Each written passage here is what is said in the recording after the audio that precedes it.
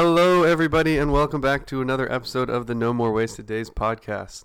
As always, I'm your host, Liam Kreider, and today I'm joined by Dionte. How do you say your last name? Hurtado. Hurtado. No, it's Hurtado. Hurtado. Okay. Yeah. My brain. Hurtado. Ladies and gentlemen. My brain always goes to Hurtado. Hurtado. Nah, man. You know what? You can say it how you want. You know, Hurtado, potato. Allow it. So yeah, hopefully our mics will work, or your mic will work this time, and it's all good. You won't be so quiet. Last podcast, I thought was like the best 3-hour conversation I think I ever had. It was really good. And you know, did you ever end up going back and listening? I did end up going back and listening, not to the entire thing, but maybe like an hour and a half of it. It was really long, but you know, I listened to the whole Alex Jones podcast, and I like myself better than Alex Jones, so you know, I give you owe that to yourself? Pardon me? You owe that to yourself? I owe that to myself. I do. I wonder if there's got to be people like Alex Jones more than they like themselves, right? Oh, I don't know. Alex Jones is pretty likable. He's a funny dude. I'll give him that. funny. I love it when he gets on to Joe Rogan podcast, and like Joe Rogan had Alex Jones and Eddie Bravo on, and they're like arguing about whose theories are more insane. Like, that's so stupid. Why would you believe that? And then Joe Rogan and Eddie Bravo are like, all right, Alex Jones, we're gonna put you on. Was it Joe Rogan and Eddie Bravo? They're like, we're gonna put you on a charter to the South Pole to prove to you that the Earth is round. Or maybe no, it was the other way around. It was Joe Rogan and Alex Jones who said they were going to send Eddie Bravo to the South Pole to prove that the Earth isn't flat. I surely hope. And then the moment that he said that, like, Eddie Bravo's like, no, I got too much shit to do. I can't do that. Is Eddie Bravo really a flat earther? Oh, yeah. He doesn't believe space is real. He's like, we've never seen pictures. There's never been pictures of the world. And it's like, yes, there have. It's yeah, like, dude. But those are fake. It's like, oh. You know, I never really heard of flat earthing until like, you know, 2 years ago. Yeah. It started circulating, and I really want to believe that some people, and I know there are some people that just go along with it for the gag. There's definitely some trolls, yeah. But, you know, I want to know the percentage of flat earthers that are actually that dumb. Sorry, folks. There's a strong relationship to Christianity. No. Yeah. Oh, my goodness. It was because they don't want to believe there's anything above God, right? Well, they just think God's in the sky, but then you're like, but there's space. And they're like, no. Yeah, well, space and God can coexist. I think, if anything, the fact that there is such a large universe is more, if anything, of a compliment to God's power. If you look at it from that perspective, I don't think you need to eliminate the vastness of space to justify that there's a God. That doesn't compete with me, and I don't know how they process that thought. Yeah, I agree with that, because you're a man of faith, right? Yeah, I'm spiritual, and I'm not sure exactly where I stand, but I do believe that there's a creator. Yeah. Yeah, a creator, or at least a force. Some sort of force. Yeah, I was watching Star Wars, but there is a force or creator. I do believe that. Yeah, no, because I can fuck with the idea that, like, I mean, the fact that you can't believe in God if there's something above the sky, like, what the fuck is that? Then, like, how weak is your faith, right? Because, like, I'm not a man of faith, like, people know that, but, like, if you want to believe, then believe. But, like, how fragile is your faith? Yeah, I agree with that statement. That suddenly, like, this thing that we can logically prove, like it's space, it's there. You go through the sky and then you're in space. No, funny enough, you open the first page of the Bible. Yeah. Across the 7 days, God created the sun. God created the stars. Yeah. You know, it's honestly, there's the first page of the Bible is supporting evidence that there is a universe, and it was created by the big man. And if you're a flat earther and you sit on that theory to support your faith, like, I don't know, go open the book, man. There's a flat earther meeting spot in Hope. Where? In Hope. Oh yeah, of course it's in Hope. It's like a diner or something, and they meet there like once a month or something. Oh my God. My girlfriend and I were at this diner, and I saw a flat Earth poster. Yeah. I'm just recruiting around. I didn't realize that they do that every month. Yeah, I don't know if it's every month, but yeah, they totally meet up there Yeah. on a quasi-regular basis. That diner. But what do they talk about? They're like, man, the Earth is so flat, and they're like, yeah. They're like, yeah, I don't know. Maybe it's just a people of that IQ. It's just a club that they can all relate to each other. yeah. I'm so sorry. If I actually have any flat earther friends and you Then you genuinely probably believe should this, have flat Earther I I would love to discuss this with you guys just to hear your thoughts. I've never spoken to a flat earther. I've never ever seen one good flat earther. Like, they're all like completely in the face of basic science. Mm-hmm. Like, there's one where like a flat earther takes like a level onto an airplane, and they're like, look, I'm gonna fly from this side of America to this side of America, and you watch, the bubble on the level doesn't change at all, right? But if the Earth was round, then it should be like going towards one end now, and like gravity works perpendicular to the center of the massive object, right? So like that's the whole fucking point, you dingling, and you just happen to be on the flat spot. The top, that's the part that's at the top when you take off in that one spot in America. Yeah. So like, so anywhere else in the world, a level wouldn't work. Honestly, this is where we need Elon Musk to step in. You know, if there's any problem solver just out eliminate there, them? it's Mr. Musk. No, not eliminate them. Oh, that's not the resolution I was going for. I'm sure he'd have some pretty good. Pretty good ideas. This guy's pretty cool. You know, he just sending a Tesla into space just for the fun of it. Why doesn't he, on his next expedition, send a couple flat earthers up, show them the shit, bring them back down? I don't know if he sent anybody alive up on SpaceX. Yeah, there should be when he okay. When he decides The flat earthers can be the test subjects. Yeah, exactly. Wait, how much are we going to lose? Like a collective 20 IQ, right? All together, a shared 20 IQ. Did you hear about the guy who built like a steam-powered rocket to prove that he was like a limousine driver? And he's like, I'm going to build a steam-powered rocket and prove that the Earth is flat, and launch himself like 20,000 feet in the air. It's like, dude, you can hike a mountain higher than 20,000 feet, you idiot. Did this steam rocket go through? I think it did. I think it was it. Hold on. I'm going to find out exactly how high. Yo, I don't Jamie, think it's 20,000 feet. Pull that up, Jamie. Pull that shit up. Okay, hold on. I'm going to... Hold on. Google here.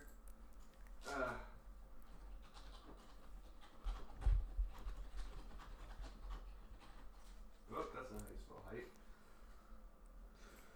Okay, here we go. Google says a successful launch on March 24th, 2018 resulted in his reaching a height of 1,875 feet and a hard landing in the Mojave Desert. The steam-powered rocket launched at a sharp angle to avoid falling back to Earth on public land and landed about 1,500 feet away from the launch point. That's incredible. Okay, so he wanted it to be 5,000 feet. Okay. He wanted it to be 5,000 feet. He made it 1,875 feet. Well, an airplane flies at 35,000 feet. Yeah. A standard jet airliner, and you still can't see the curvature of the Earth from that height. Yeah. You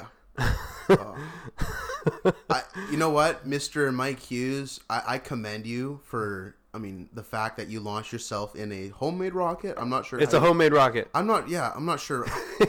You know what's incredible? That someone could... And a steam, like how much power do you think you can get out of steam? Oh, it's crazy that you could create, someone at home could create essentially a plane or a missile. You know, what sort of resources do I want to look into that. That's actually really interesting. Well, you know the story about the kid who made a nuclear reactor in his garage? No. He was like this Boy Scout or something, incredibly smart, and he was like collecting radioactive materials from smoke alarms and building a nuclear reactor out of it. That's pretty crazy. Yeah, and then like suddenly like the FBI got alerted to the fact that someone at this resident was buying a lot of smoke alarms. I didn't realize that smoke... I think I've actually heard of this, but I kind of forgot. I didn't realize smoke alarms... When you buy the smoke alarms, there's like a little radioactive symbol on it. Huh. I think it's a americium, I think it is. Anyway, they found out that it was just a kid, so they didn't really know what to do about it. Send him to Guantanamo Bay. Right? That's what you do with bad kids, is put them in Guantanamo Bay. I just got spanked. Like Gotta bring back the spanking. Yeah. Spank the shit out of my kids. Yo, yeah, spank your kids, man. Oh, if you're listening to this, little Johnny, Oh, coming for you, buddy. Later, you shouldn't be listening to this shit, brother. You want to hear? Keep listening, and that's your punishment. Yeah. You got to listen to me rant about my 21-year-old conspiracy theories. God. This whole thing about not... Spank your kids. Like, spanking isn't painful.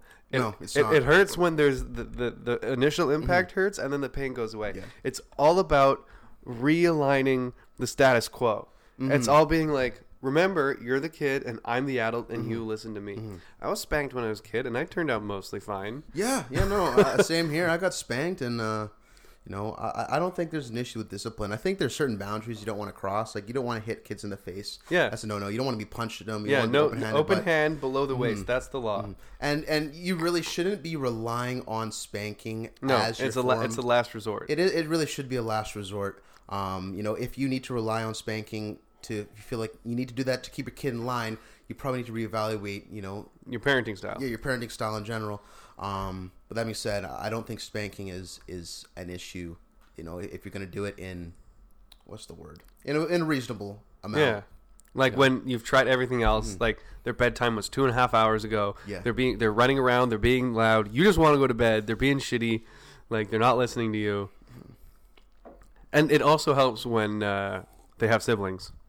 Yeah. Because it's a very embarrassing thing. You know what's worse than spanking? What? When my, very rare, but soap and mouth. Man, I got that when you swear. I take up spanking any day. Oh, yeah. Eat a bar of soap.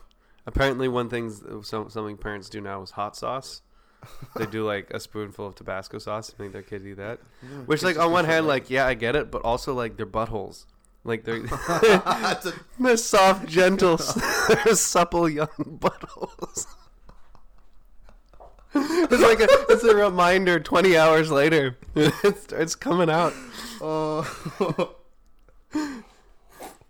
Have you ever had the Bobby wings? You were there. I was there. You I didn't were have there on Bobby Wing Night. I had like a little bit. That shit was like, no, you man. put it on your lip and your lip goes numb. You start crying. I can't believe. Shout out to Daniel Young Nam Joe, my man's. I can't believe you ate 10. This I had one. Made wing. like $280 that night. He made a lot of money. Yeah, we all put context of the story. We were out for a dinner, a bunch of friends. I think it was a work party, and we all put a little bit of money on our friend, one of our coworkers, to eat these spicy wings, like the spiciest wing in Vancouver type of thing. You need to sign a waiver for, and he made it through. You signed a waiver for one, and he ordered a pound. He ordered 10. Very proud. And it was like for every one that he ate, like it was like a pledge thing, right? It's like every person was like, for every one that you eat, I'll give you $1, I'll give you $5, I'll give you $10, and then if you eat them all, we'll throw on an extra like $50 on top of that. Yeah, $280 later. I was like dabbing his face like a nurse. Like, he was so sweaty. He was sweating out of every orifice. And I remember like the next 3 days, he told me the wings were bad, but the shits, oh god, were unbelievable. So when you go to Subway, do you put jalapenos on? When I go to Subway, I get everything except for pickles, and that's really it. Everything except for pickles. I love banana peppers. I love jalapenos. Yeah, I don't get olives. Yeah, I'm light olives. That's the only thing. Like but heavy onions. I always get jalapenos. But the thing about jalapenos is you never know how spicy they're going to be. Sometimes you can eat an entire jalapeno pepper and you're fine. But like one time, Sarah and I went to Subway and we got jalapenos, and I usually get like light jalapenos. I don't get a lot. I just want a little bit of spice. And I took a bite of half a jalapeno. Like I was taking a bite and I broke through half jalapeno. It was so fucking spicy. I had to throw the rest away. Yeah. Like my mouth was burning for like 6 minutes after half this jalapeno. You know what's crazy to me is chili peppers. They are small. You know, they're like maybe the length of your pinky at most. Yeah. Me and my girlfriend, one of her favorite breakfasts is stir fry, tofu, peppers, onions, all the yams. And one chili pepper makes the whole thing a nice spice. I like to have two because I like a little spicier, but one, and it's just, these things are tiny, absolutely tiny. They're super skinny, like the width of a straw, and as long as you're pinky, Yeah. and it spices up the whole thing. Yeah. So Do you cut it up or do you just drop it in? oh no, we cut it up, and, Yeah. and she likes to remove the seeds, which are the spice. We remove the seeds, and you still just from the skin you get this spice to your meal. Have you ever they're had crazy. chili peppers on like dried chili flakes on watermelon? No Do it. watermelon And like, chili. so you take watermelon, take a slice of watermelon, you Mhm. sprinkle some salt onto it, Mhm. like some kosher salt or some grain salt or pink Himalaya salt, whatever. And then you sprinkle a little bit of chili flakes on it, and you eat that. Game changer. You'll never be able to eat regular watermelon again. Man, things you just didn't think would work together. Peanut Apparently, butter it's jam. a Thai thing. Like they do. That's how they eat it in Okay, Thailand. I was thinking that sounds like a Kentucky thing. American. I don't know. Americans don't like spice. That's true. Americans like get They Chipotle like sauce salt. on They their like Subway. they like ooh. salt and grease. I love spice. They put I absolutely love pepper on their fucking. They put pepper on there. spice. Ooh, not too much. They're like, oh, that's spicy. Did you know that pepper was what caused the expansion of China? Pepper. Pepper was the spice of the spice trade. Yeah, It was worth tons of money. Why do they call it the Silk Road, not the Pepper Road? Silk Road was different because it was a silk trade. Yeah, and that was a different time. I'm assuming. I'm not entirely sure. Was my dad's reading like this brief history of the world right now, Mm. and he was like talking about how the expansion of China was completely based off of the pepper spice. I'm gonna quickly Google that as well. Hold on. China. China used to be on my list of places I must visit, but day by day it just becomes a little bit not. I guess scary is the word to me of a powerhouse of a country, to say the least. Okay, here we go. The spice trade refers to the trade between historical civilizations in Asia, Northeast Africa, and Europe. Spices such as cinnamon, cassia, cardamom, ginger, pepper, and turmeric were known and used in antiquity for commerce in the Eastern world. And whenabouts was the spice trade at its height? By mid-7th century AD, after the rise of Islam, Arab traders started plying these maritime routes and dominating the Western Indian. Within specific regions, had pioneered the Red Sea route before the 1st century AD. So about 2,000 years ago. Okay, so quite early. Yeah. Yeah, but it was pepper. Pepper was the one that was worth the most. And because, I mean, part of it was like England can't grow anything flavorful. Nope. Have you ever been to England? No, but I'm friends with Jack, so that's enough. Love you, buddy. He's not a spicy boy.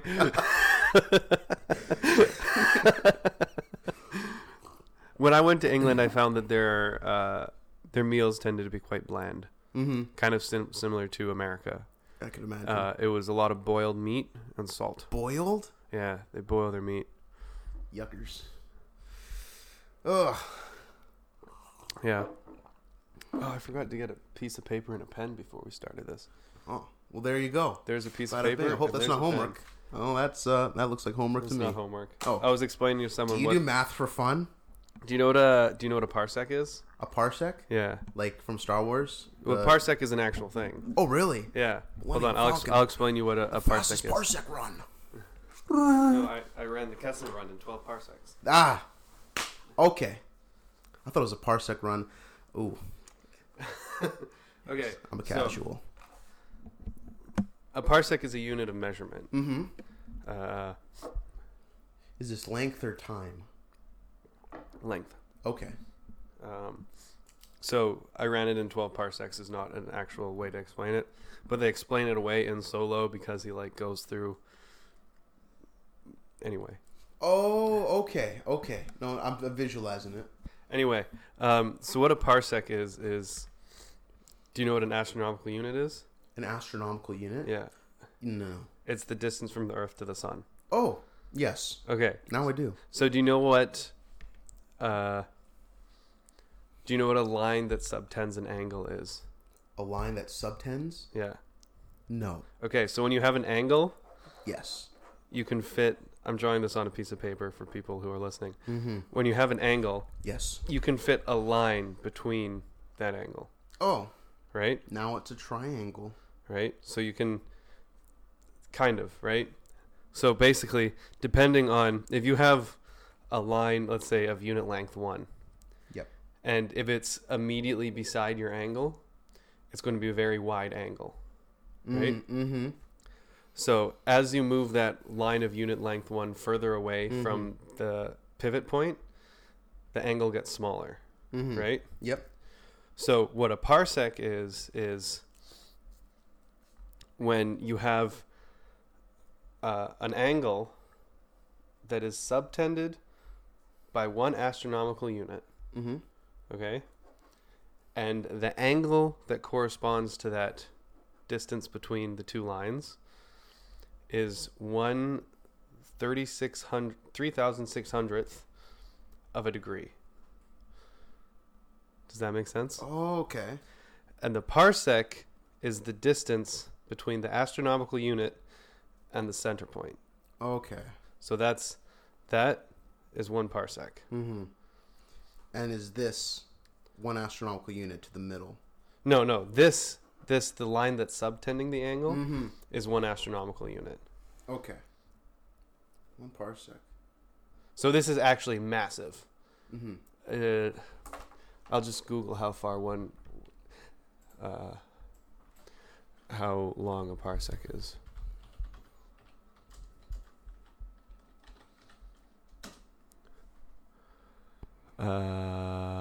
Let's go in light years because that's a number is way too big. So 1 parsec is 3.26 light years. So it takes light to travel 3.26 It's a lot of years, yeah. Huh. It's a very, very long distance. Yeah. Because the universe is so massive, light years doesn't. Yeah, there's a certain point when light years becomes tens of millions of light years. It's crazy to me. At a certain point, distance doesn't mean anything anymore. Distance doesn't mean anything. Right. What do you think? I don't know, kind of going. I'm the simpleton. What do you think is at the end of the universe? Like when you get to the furthest, the edge. Do you think you can go beyond the edge? Given you could travel. So in my mind, that knows very little about physics and very little about astronomy, you would go back in time. So there's a black spot in space that because they've basically mapped all of the night sky with the Hubble telescope, and not in super high resolution, but there is 1 black spot in space where the light from that point hasn't reached us yet. Wow. Which means it's moving away from us faster than the speed of light. Oh.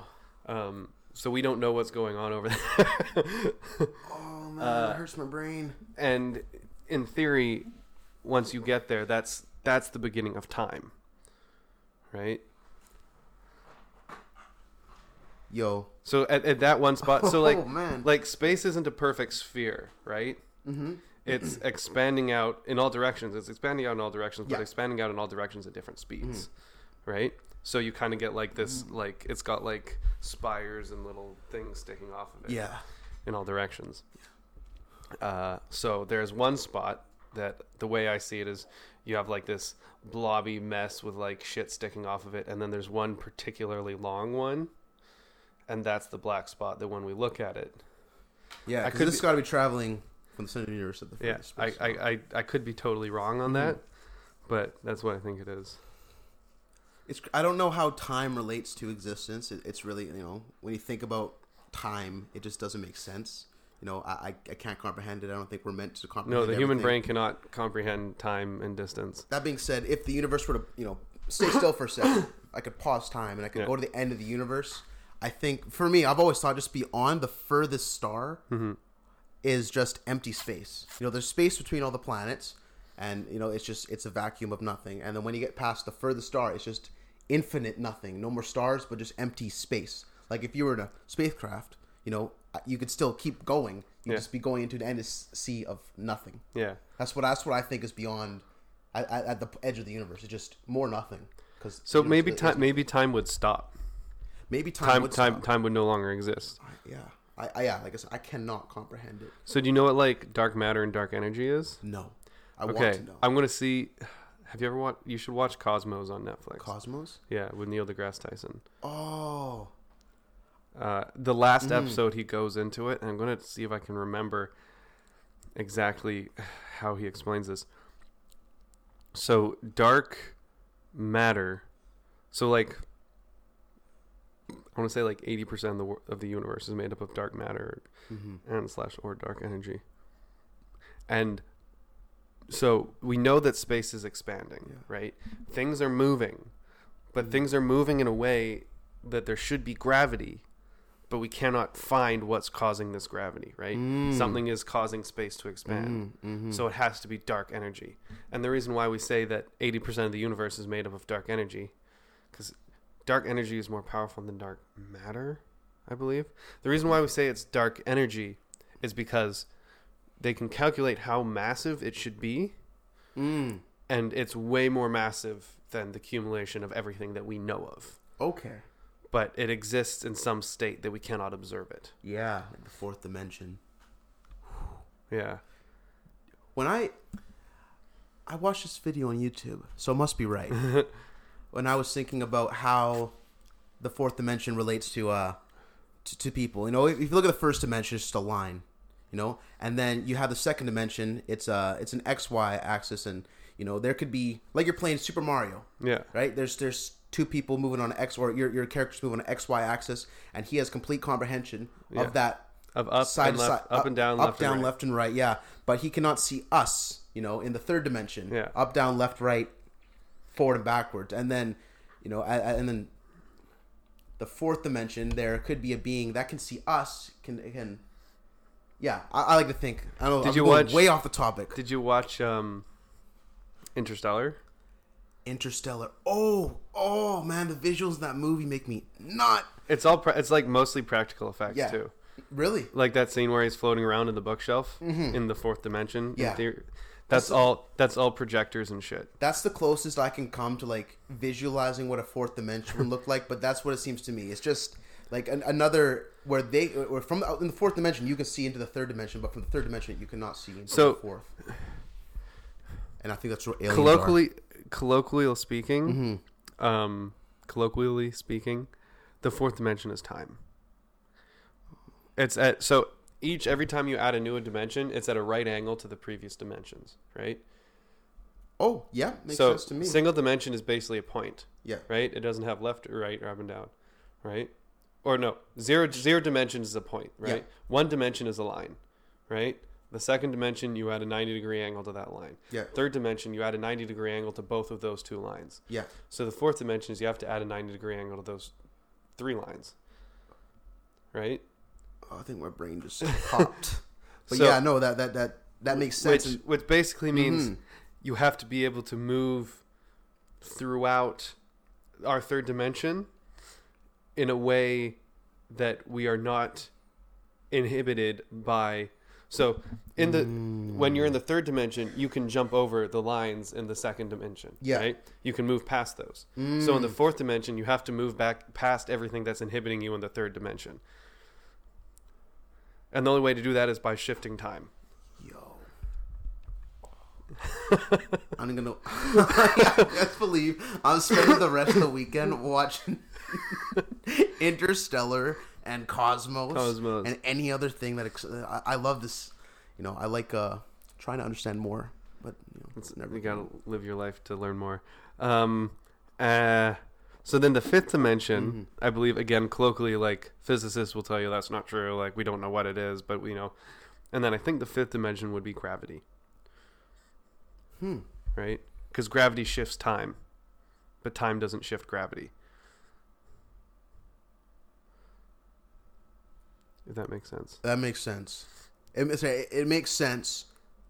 I can't make sense of it, but it makes sense. Okay, so I'm gonna see if I can break this down because I don't fully understand it. But from what I understand, gravity can shift light, and if you can shift the movement of light, you can shift the movement of time.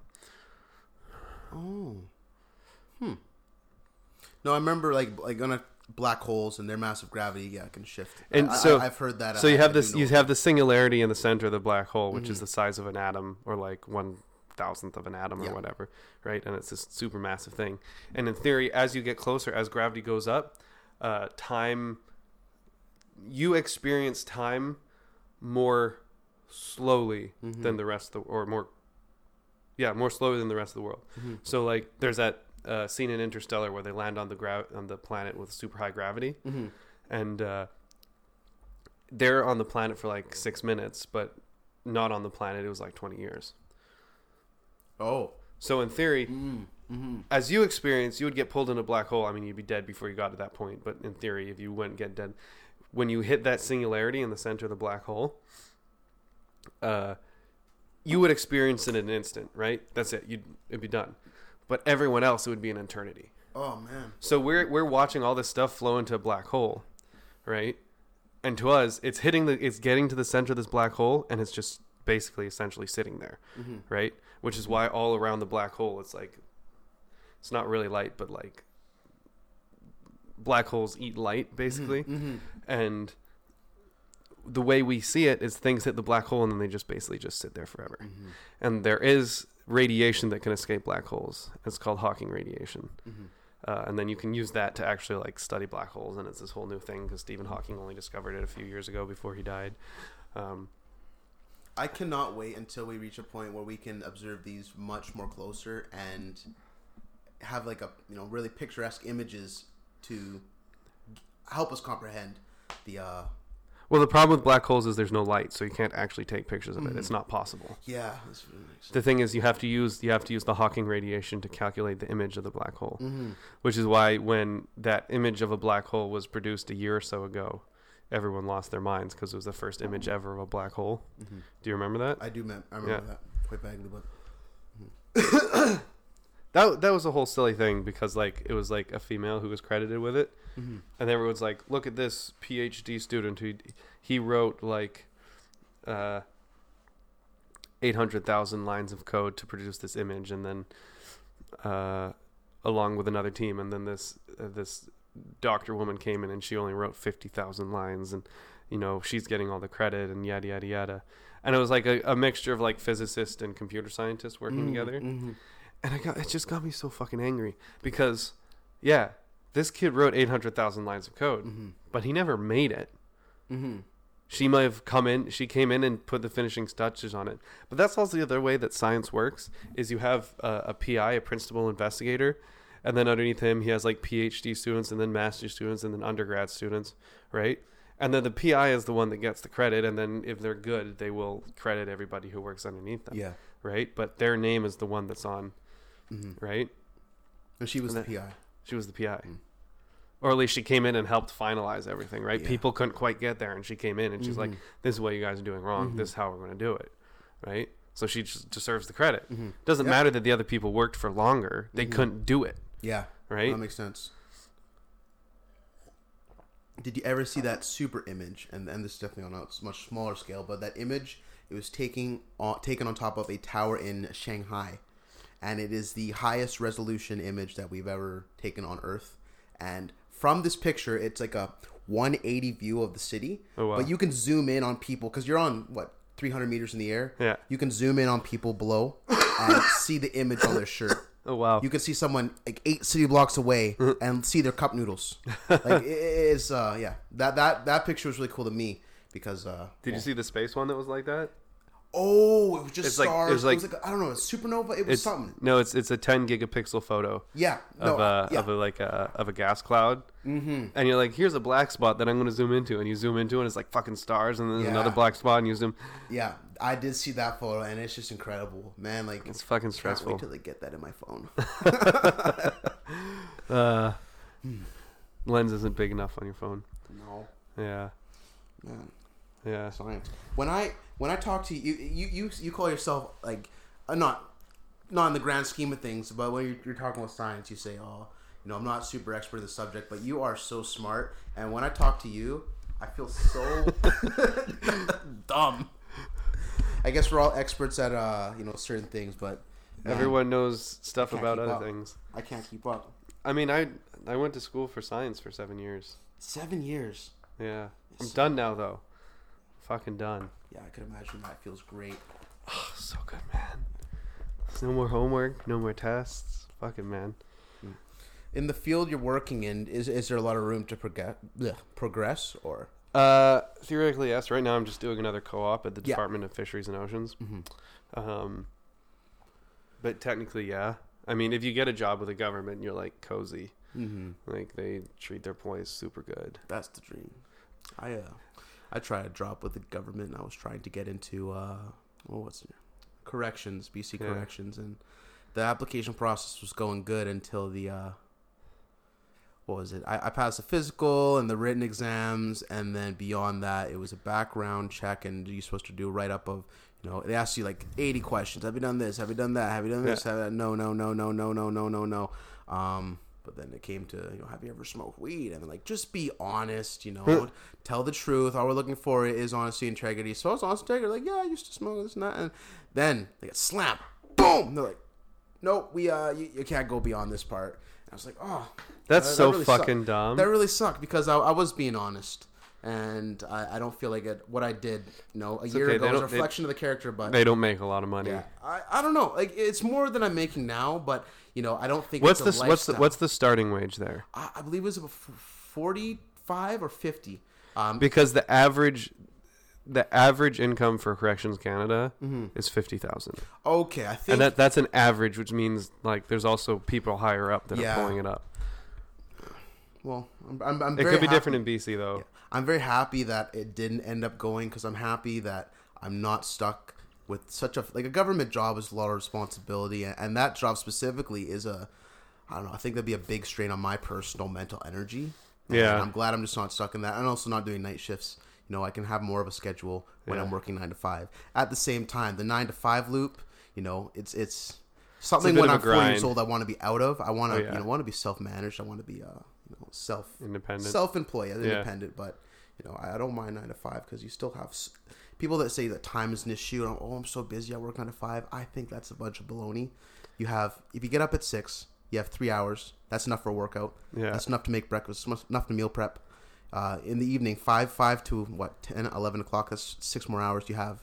You know, there's some traffic. Yeah, but if you're getting up at 6, I mean, if you're actually in bed at 11 and getting up at 6, that's fine. That's 7 hours. But like, if you push any past that, it's like you'll be depleted. Yeah, I usually sleep from midnight to 7, and then I get up and leave. I've got an hour and 10-minute commute to work, and then an hour and 10 back, and so I've got about 4 hours a day to myself, which is enough for a workout. And I want to start now that sort of I'm actually going to be starting work and like weekly. I want to start trying doing like at least one creative thing a week. Be it like a podcast, blog post, making a comic, whatever. I'm going to start a YouTube channel. Yeah? Yeah. I was thinking about starting a YouTube channel. I guess I get apprehensive as to just starting to put content out there and not being so overly critical of the quality at which I'm able to make it. Oh, all my podcasts are trash. Not all of them. Oh, don't say that. I was on one. You were on one. You were on a good one. The one that we did was really good. That was fun. And the one I did with Devin last night was good. And the ones where I get really drunk with Sarah, those ones are really good. You should listen to those ones. They're really good. Those ones. We talk about science a lot on them. I'll do my best to follow. They are long podcasts, though. Some of them are quite long, which I kind of like. Like, I don't like, you know, when you have like that hour and a half hard cutoff point. Like, it's not that you do a short one, do a long one. Like, fuck it, whatever, right? Yeah. You know, sometimes I'll just do it. Like me and Sarah will just do an hour long one. But sometimes we get drunk and we go for 3.5 hours. And it's like, it's just better that way. Yeah. You can't set limits to some things. You can't set a time frame to a podcast. Yeah. It's not right. You just gotta talk. Conversation just happens. Yeah. There is no structure. Yeah. I was going to ask you to bring science questions. Science questions? Yeah. Man. Like, if there's anything in particular. I'll sit on that for a few minutes. More so in the realm of, like, biology. If you could, like, focus on that. Why isn't my dick working? Well. You've been injecting silicone into it lately? Oh, I guess a little bit. Do you know what Botox is? Oh, yeah. It's a botulism toxin that actually like hijacks the way your muscles work. Yeah. It's fucking... It's just... I don't understand how you can put a foreign object into your body. Like, I respect people who want to do it. It's a toxin. It's like a neurotoxin that makes your muscles not... I don't... Wait, so we're talking about the same thing that goes in the boobs and the butts and the lips and... No, that's silicone. Oh, Botox is what you inject into your face to make your face numb, so like kind of pulls everything tight, right? Mm-hmm. And makes you look like a 40-year-old lizard. Oh, yeah. No, not a fan. Yeah, Not a fan. it's Hollywood for you. Botox or silicone, whatever. I just don't. You know, like I said, I respect if someone wants to make their butt look better, and that's the route they choose. Like same thing, like whatever you want to do, as long as it doesn't harm me, it's fine with me. I respect it, but I just don't understand how people are appealed to that, because I just don't believe those foreign objects belong to your body. And in the long term, you see all these disasters, these butt disasters. When you're 60 years old and your butt is turning into like a pile of magma. Yeah, it's like just exercise a little bit. Yeah. Right? Don't rely on medical like don't just rely on like medical advances to keep you healthy. Yeah. Don't rely on medical advances to make you look quote unquote good. Because first of all, you never look good. Mm-hmm. Right? You see those big fake lips and like the face pulled back tight from Botox, and like, it just doesn't look good. Yeah. And like triple F tits. And it's like, no, I'm not complaining about it. But, I wouldn't do it. Probably because I'm a dude, but I don't know. Hey man, it's 2019. No, it's 2020. Yeah, fuck, it's 2020 now. It's even more bigoted now. Oh, bigoted!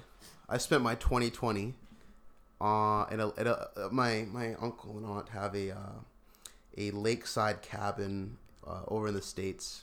But on the subject of bigots, I was in a town called Concrete, and I was just at this New Year's. They had a big clubhouse in the lake, and it was full of boomers. I'm not dark. People think I'm Mexican. I'm just a little. I was the darkest person there. I was me. As a matter of fact, me and my brother and little sister were the only people there that were around. I've definitely seen white people darker than you when they come back from Mexico. Oh my goodness! Yeah, it was a good New Year's. It was just hard because, my brother, sister, and my girlfriend, we were the only people in our age group there, and everybody else was an adult. And that being said, most were 50 plus. So I felt like I was at the senior center, but it was a good New Year's. Were they pretty bigoted? No. We're just pointing out the fact. Right, the first we got there early to set up our food and whatnot, and I walk over to this pool table, and there are these blocks of wood up on this pool table, and 2 ping pong paddles and a ping pong ball. So all the pool stuff was put away, but it had this like makeshift net across the middle, ping pong balls. I'm like, oh, okay, someone set up the pool table for ping pong, but the ping pong table's covered for the buffet.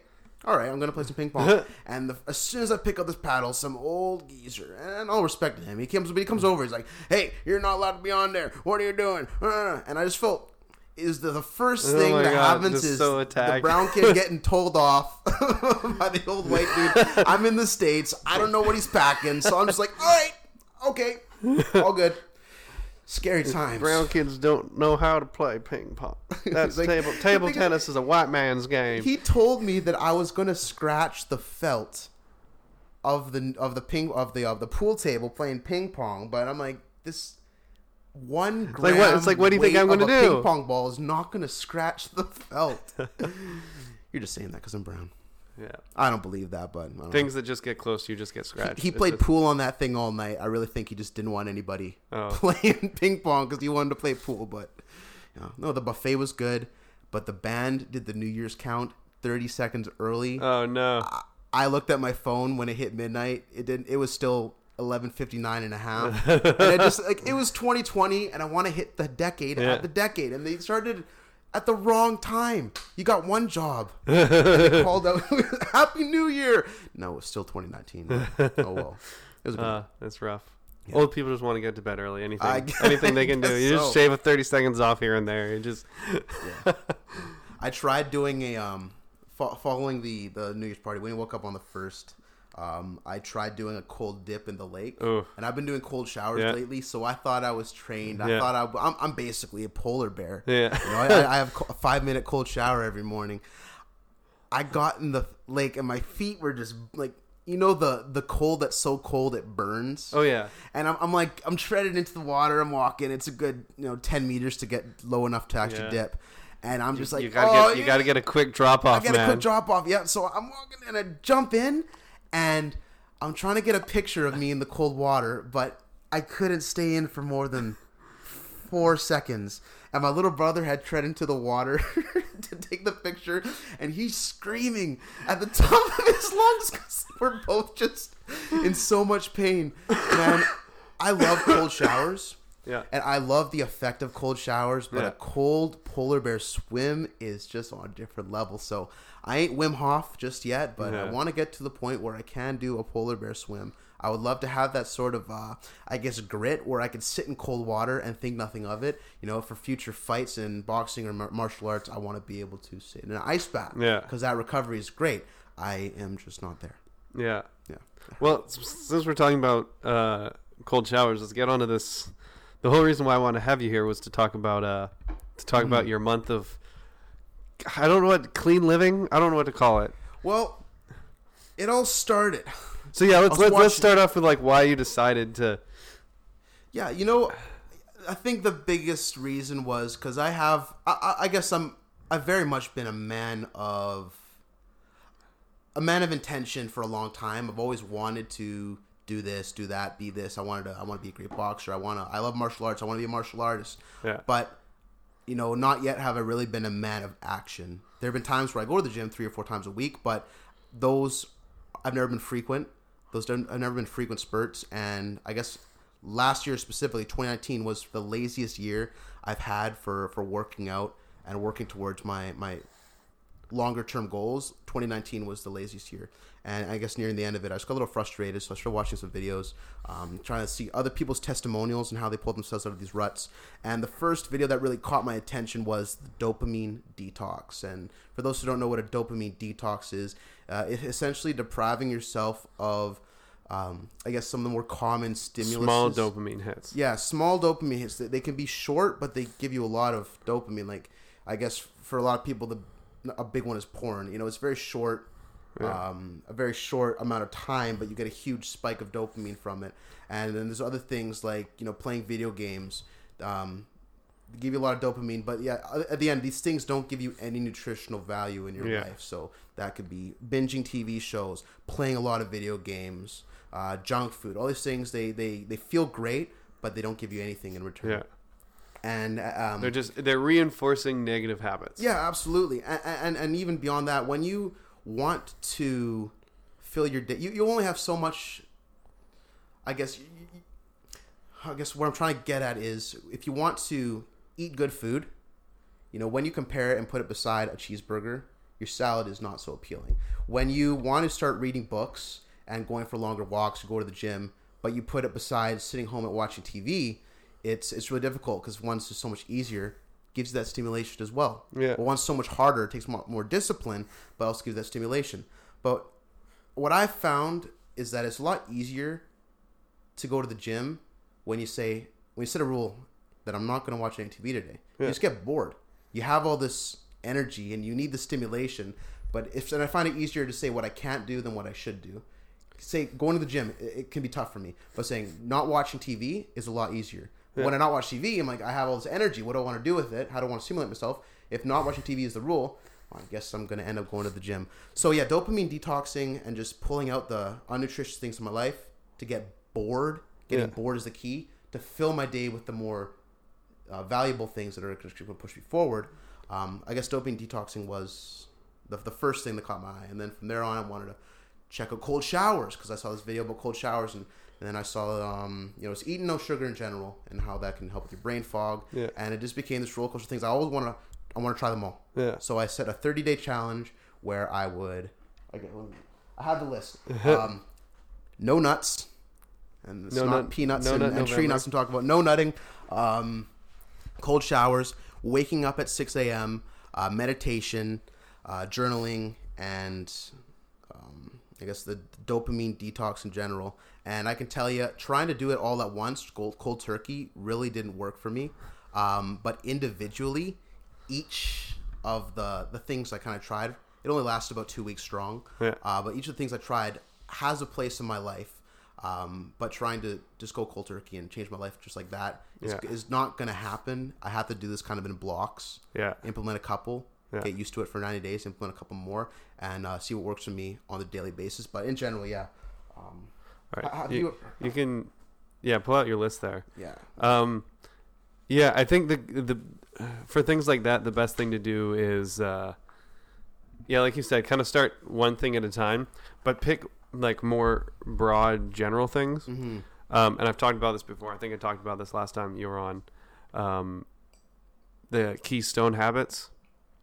Yeah. Like you pick a habit that will kind of cascade into other habits. Yeah. Which is why I'm such a strong advocate for intermittent fasting. Mm-hmm. Mm-hmm. Because it very much becomes, first of all, it's one of those things where like, well, I'm not eating, I need to do other things, right? And then eventually it flips and it becomes, well, I'm doing other things I don't want to eat right now, right? One of the biggest things for me was the way that intermittent, like eating would break up my day, right? Yeah. Oh, I'm hungry, I have to eat. Like, I guess I got to stop doing what I'm doing and go eating because eating is apparently so important. So now it's like, well, I'm in the middle of doing this thing, like when I'm at work and I'm working, I'm like, I don't want to fucking stop and go eat. Never in my life has stopping and eating improved my output, improved my workout, improved my focus, and improved my efficiency. Yeah. It always slows me down. It's breaking my thinking train. I have to go back an hour later. I have to get back into the rhythm. I'm usually tired because I just ate. Yeah, and a little you get lethargic. that postprandial dip where all the stomach's going, where all the blood is going to your gut, and there's no blood in your brain, right?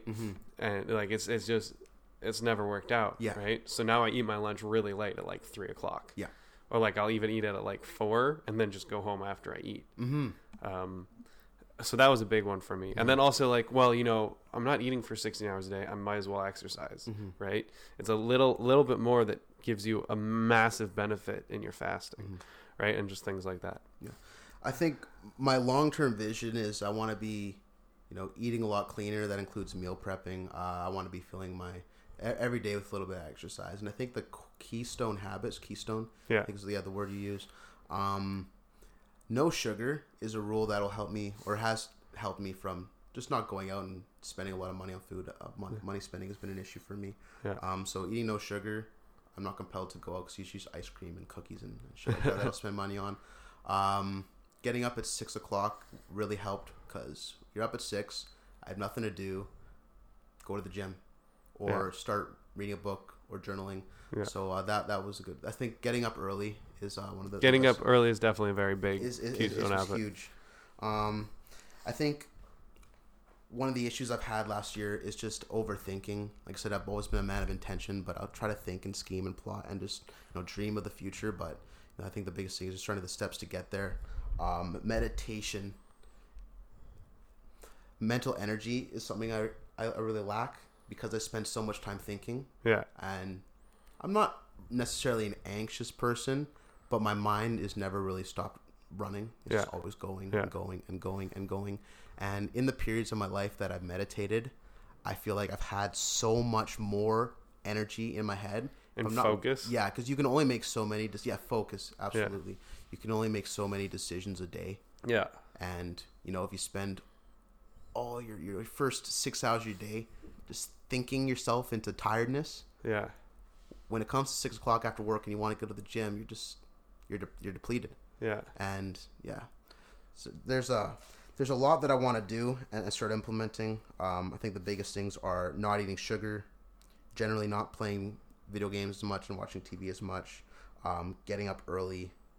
Cold showers are something that's stuck the most because I find that they wake me up to like 3 shots of espresso. And, when you start the day with a little bit of vigor, it feels good. Yeah. It's like making your bed. It's just a little thing that makes you feel better, a little productive. And you don't end up sitting in the shower for as long either. And you don't end up sitting in the shower for long. And your body just starts to naturally warm up throughout the day. Yeah. And I don't know. There's an effect of the cold shower that just starts you off with a little bit of kick-ass. So one of the things that cold showers do is it actually increases your core temperature, right? Because your body starts burning more energy to replace the heat that has been removed by cold showers. So like you have a quick cold shower, your body temperature drops and your body burns more energy and it raises your core temperature. And when you raise your core temperature, you wake up. Because when you sleep, your core temperature has to drop. Yeah. Like, I think your brain has to drop like 1 degree to actually go to sleep, right? Really? Yeah. So when you're sleeping, what you should really do is open up a window, get your bedroom really cold, and then like warm socks, and mittens, and then maybe a light shirt and light pants. That's like the recommended way to get the room cold, and then like kind of bundle yourself up. Make sure your like brain, like your head cools off, and like your central nervous system can cool off. Like they've done studies where they put people in like basically what are wetsuits with like water pumping through them, and then they can control the temperature of the water precisely, and therefore control the temperature of the body. Yeah. And then they found exactly what the best temperature is for sleeping, and you have to drop the body temperature by like 1 degree. Huh, that's fascinating. Yeah. So the cold shower warms you up. So your body wants to counter it with warmth. Yeah. And that warmth that your body is naturally creating is waking you So up. taking a hot shower before you go to bed actually drops your core temperatures, which is why you sleep better after a hot shower. Huh. Who knew? Yeah. I didn't. I'm sure a lot of people did. It's good to know now. Do you shower every day? I shower every day, usually in the morning. I do some evening showers, of course, after I work out. But I like to start. I used to shower in the evening, but now with the cold showers, which I only really do in the morning, I don't see the point of doing it in the evening. Do you I do shower every day. Do you shower with like soap and shampoo and everything? Not every day. Yeah, Not no. every day. You should just rinse off if you're going to shower every day. And it dries your skin out. I don't know. I don't really know what else. Well, drying your skin out is a big one. But you have a layer of beneficial bacteria all over your skin. Yeah. And if you shower, especially with shampoo every day, you kill that bacteria. And when you kill that bacteria, it leaves space for bad bacteria to grow, right? Which can lead to skin infections and stuff like that. And actually, you get more stinky if you shower every day. So you get stinkier faster. I only really shower twice a week, usually after jiu-jitsu. Because you come back and you have the sweat of 5 other men on you after jiu-jitsu. So many infections that you can get from from the mats and stuff, just like ringworm, staph. Nasty stuff. You have to shower. Nasty stuff, but showering after gym is like, you got to. I don't know anyone who doesn't. I don't necessarily always shower after a workout. I like rinse my face off and stuff, but like fucking after jits, man. Specifically after like, working on mats like that. It's a must. I'm thinking about getting some mats here. Yeah. Where would you put them? In the living room where the coffee table is by the couch. You move the coffee table, and then you'd have like a 10-foot by 10-foot space. So it wouldn't be huge, but it'd be enough to run some drills. Enough to roll. Yeah. Oh man, I haven't rolled in a long time, dude. Jiu-jitsu is an incredible form of like I'd say it's like a self-discipline martial arts. There is so much about jiu-jitsu, like I guess the ideology of the flow. Yeah. Like it flow kind of rolling. reminds me of like be like water. You know, Bruce Lee. Yeah. There's a certain state you're in when you're in jiu-jitsu. Oh, like it is an incredible. That's why I like no gi more than regular gi. I rarely go to gi, which I should start going to gi more. You have a gi? I have a gi. Okay. But like no gi, I just like it because it's much more. It's faster. Yeah. Right. You can't get locked into battles. Right. If you don't know what you're doing, you're fucked. Right. Yeah. Like you can't just grab someone and hold them. Right. And I also like it more because it's a lot less about pressure. Right. Yeah. With gi, it's very much like just get in just the right spot, and slowly they'll lose their grip. Right. No matter how hard you fight. Right. You can't get locked up as much. That being said, I don't like, there's sometimes there's hate between gi and no gi. Like it's not as much as there used to be apparently, but like my friend Devin, who was over last night, I had him on the podcast last night. He just started doing jiu-jitsu about 6 weeks ago. I convinced him to go to jiu-jitsu, and he does. And I asked him, I said, not on the podcast, but I asked, do you do like any no gi, or do you just do gi? Right. And I did gi for about 3 months before I started going to no gi. And he said, I want to get good at gi before I start going to no gi. And I said, well, why is that? And he said, someone at his gym told him that you should master gi before you go into no gi, because if you get good at gi, then you'll be good at no gi. And that is the biggest load of bullshit that I've ever heard. Because there's no totally different. There's no grips in no gi. If you change the rules, it's a different sport. If you change the clothing, specifically in jiu-jitsu, it's a completely different game. And while both are incredibly similar, like if you don't have the grips, it's a totally different ballpark. That's the thing. After, like, I didn't go to gi for like 6 months, then I went to a gi class, and I felt like an idiot. Yeah. I didn't know what I was doing. Yeah. The all the submissions are the same. The goal is the same, but the transitions, which is like guards are different, sweeps are different. Exactly. Like, those, if anything, are more important than the submissions themselves. Yeah. Because anybody can throw in a rear naked choke, but can anybody get to the back of a can you take the of back? a good opponent? No, Right? you can't. But if you can, it's easier to take the back in no-gi because nobody's holding on to your fucking clothes, right? Unless they have your leg locked up, and then taking it back is difficult. And then once you get on the back, like, or you can't hold on to the gi once you're on the back, which you can't do in no-gi, or you can do in gi, right? And then how do you, like, it's you when you're in no-gi, you can't grab their pants to spread their legs out more and then shift sideways, right? And you can't necessarily get your arm in because in no-gi their legs are gonna be much. It's like, so I went like, that's the dumbest shit I've ever heard. Like, if you're gonna choose not to do no-gi, then just say you're not gonna. Don't listen to some asshole who says like master gi jiu-jitsu before you take no-gi, because that's fucking dumb. Do you have a favorite submission or one that you're the best at? No, because I've never tapped anybody. Oh, okay. Well, I have tapped someone, but it was only his 10th class, so like, and he was like this scrawny Asian kid who didn't know what he was doing, so it just wasn't. I like in gi, I like a good Ezekiel choke. That's one I could always put on pretty good. There are certain arm bars that I can get to.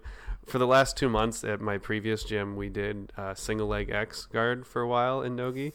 I'm not familiar with the specific guard. I know single leg takedown is. Do you know what X guard is? No. Okay. Well, anyway, you basically wrap your leg around one of their legs, and you're kind of on your back, and they're standing. Oh, is this where you would kind of get a heel hook or you get in between their legs? Yeah. And then one leg wraps around behind them and goes onto their hip from the back, and then the other just kind of pinches their thigh. Okay. And then you lift your hips up off the ground. So I like just that guard I got really good at. I really like that one. But yeah, I've never been able to tap it. I'm really bad at jiu-jitsu. Oh. But you do are you going to be good at jiu-jitsu, or are you going because you love jiu-jitsu? I'm going because I love jiu-jitsu. I'm going because of the lessons and the people. Yeah. I'm going because it's a fucking hell of a workout. Oh. Like there's no workout like jiu-jitsu. Like, I don't care what anybody says.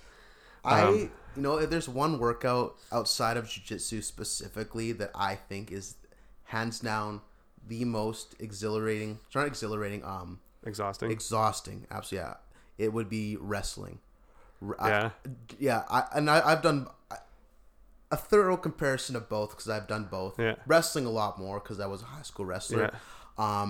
But in jiu-jitsu, you can rest, you can flow, you can be on your back, and like, although when you're trying to be in an aggressive jiu-jitsu and when ideally you're fighting to win, you're never stop moving. But in wrestling, because it all starts from, I know jiu-jitsu does usually as well. A proper match starts from standing. But some people will choose to start from sitting. It depends on your game, but yeah. In wrestling, it's not limb combat, more so body. Because you're just trying to get their shoulders on the ground, right? Trying to take his shoulders on the ground, so you're pushing it. It's all about body weight, pushing your entire body to get his entire body to rotate. And because of the style of it, body to body, rather than slicker submissions and transitions, I just find that a 6-minute match of wrestling will take everything out of you. One match and you're exhausted. You are fried. Wrestling practice, just practicing takedowns. Picking someone up, putting them down, getting back up. It is insane. Yeah. That being said, jiu-jitsu I would say is a close second, and then any stand-up martial art has nothing on wrestling and jiu-jitsu in terms of the sheer exhaustion factor. Yeah. Nothing. Yeah, I wanted to say there's some people there's a lot of people that, because like usually you have like a kickboxing class and then a jiu-jitsu class right after, and there's some people who like immediately they'll just do those two together one after other, and like, man, I don't know how, because like I've heard kickboxing is quite tiring, right? And it is tiring. They're always sparring at the end, right? So you get the sparring at the end, but like, I want to start doing kickboxing in this new gym. Should. So at my previous gym, it was 1 day a week. Their memberships were 1 day a week, 2 day a week, or 3 or more days a week. My new gym is 1 day a week, and then 2 or 3 for the same price, and then unlimited is the next price. So I'm going to be staying the same amount, but I can actually go to 3 classes a week. So depending on my schedule, I might do 2 jits and 1 kickboxing. or I might do 2 no gi and 1 gi. Yeah. Because I should really get my gi game back on. Yeah. God, jiu-jitsu is so much fun. I was explaining this. So there's like certain lessons that I've realized that, maybe not lessons, but like things that I realize about myself that I think jiu-jitsu has helped me with. And I talked about this on the podcast last night, so I'll be brief. But like, December was kind of like a really stressful month for me. Like, I was graduating, I was moving out from my parents' place, I was moving in with my girlfriend, I was starting a new job. Just kind of all these things kind of like came in and happened all at once. Yeah. But it all kind of just happened, and while I was stressed, I was never panicked. I just kind of dealt with it. Yeah. And I think what it comes from is every time I go to jiu-jitsu class, I'm nervous. Right? For 2 reasons. One, because I know pretty much everyone I'm going to be rolling with could kill me. Yeah. And 2, because I know I'm going to make myself look like an idiot. Like, I've been rolling for a year and a half, and like, I still can't submit anybody. I'm fairly good at defending, but like, my attacks are trash. Right? I can usually survive now. Right? But when it comes to actually attacking and submitting, like, I'm just no good at it. Right? So like, I'm going to embarrass myself. And every day it's like, oh fuck, I don't want to do this. Yeah. But then if I don't go, I feel like shit. Yeah. If I don't go, I spend the rest of the night angry at myself. And I'm just sitting there and I'm pouty and I feel bad. Like, what the fuck are you doing? Like, why? Like, you're a bitch. Right? So I'm like, so every time I go, it's a little bit of my brain like, oh, you don't want to do this, man. And then me going, but I fucking have to do this. Yeah. Right? So when it comes to real things in life, Yeah. and it's like, wow, that's stressful. It's just, well, it's got to happen, right? This is a thing that you need to do, and it's not an option. So you're going to do it, right? And something we talked about on the podcast a little bit last night was mental fortitude. Mental fortitude. Mental fortitude is something that a lot of people don't have. Yeah. They don't ever step outside their comfort zone. They don't ever put themselves in situations that could potentially be dangerous or uncomfortable. Yeah. They search out comfort. And that's all they do, right? Which I think probably goes hand in hand with a little bit of the dopamine detoxing. Oh, yeah. Absolutely. Are you familiar with type 1 and type 2 fun? No, I'm not. So type 1 fun is instantaneous fun. It's playing video games, it's watching movies, it's going to Playland. Yeah. Right? It's give me my dopamine hit right now. Yeah. Right? I want it now, and I'm going to have it now, and it's going to feel good. Type 2 fun is the kind that's like, this sucks right now. Going for a hike, riding your bike up a steep hill, oh yeah, jiu-jitsu, things that in the moment suck, but for whatever reason you look back on it and you want to do it again. Yeah. Right? Getting to the top of the mountain, right? Every time I go hiking, there's a point in it where I'm like, why the fuck am I doing this? Yeah. Especially if I'm backpacking, I'm grinding up a hill, I got 35 pounds of shit on my back, I'm like, what am I doing right now? But then you get there, you set up, and like, it's quiet, and it's chill, and you're relaxed, and you're like, this is why I do it. This is why I'm here, right? And then you get home, and you're like, comfortable. Payoff at the end of the process. And then you're like, but I don't want to be comfortable. Yeah. Right? Because every moment that you're comfortable is a moment that you're experiencing something you've experienced before. Yeah. Right? Very rarely is comfort associated with new experiences. Right? And just so many people just don't. They're mentally weak, right? And if you put them in, if you try to take them and put them in situations that they're new to, they freak out and they panic. Yeah. Right. And I've said this a million times in previous podcasts. I think that is a little bit of why there's so much anxiety and depression in the world. Yeah. Right. Absolutely. Because I watched an episode of the Netflix documentary, The Mind Explained, the documentary series, and they do a whole thing on anxiety. And we evolved in a world where you always need to be on alert. You need to be looking for food. You need to be aware of predators. You need to be aware of opposing tribes, potential fights, everything. You always need to be looking out to make sure you survive.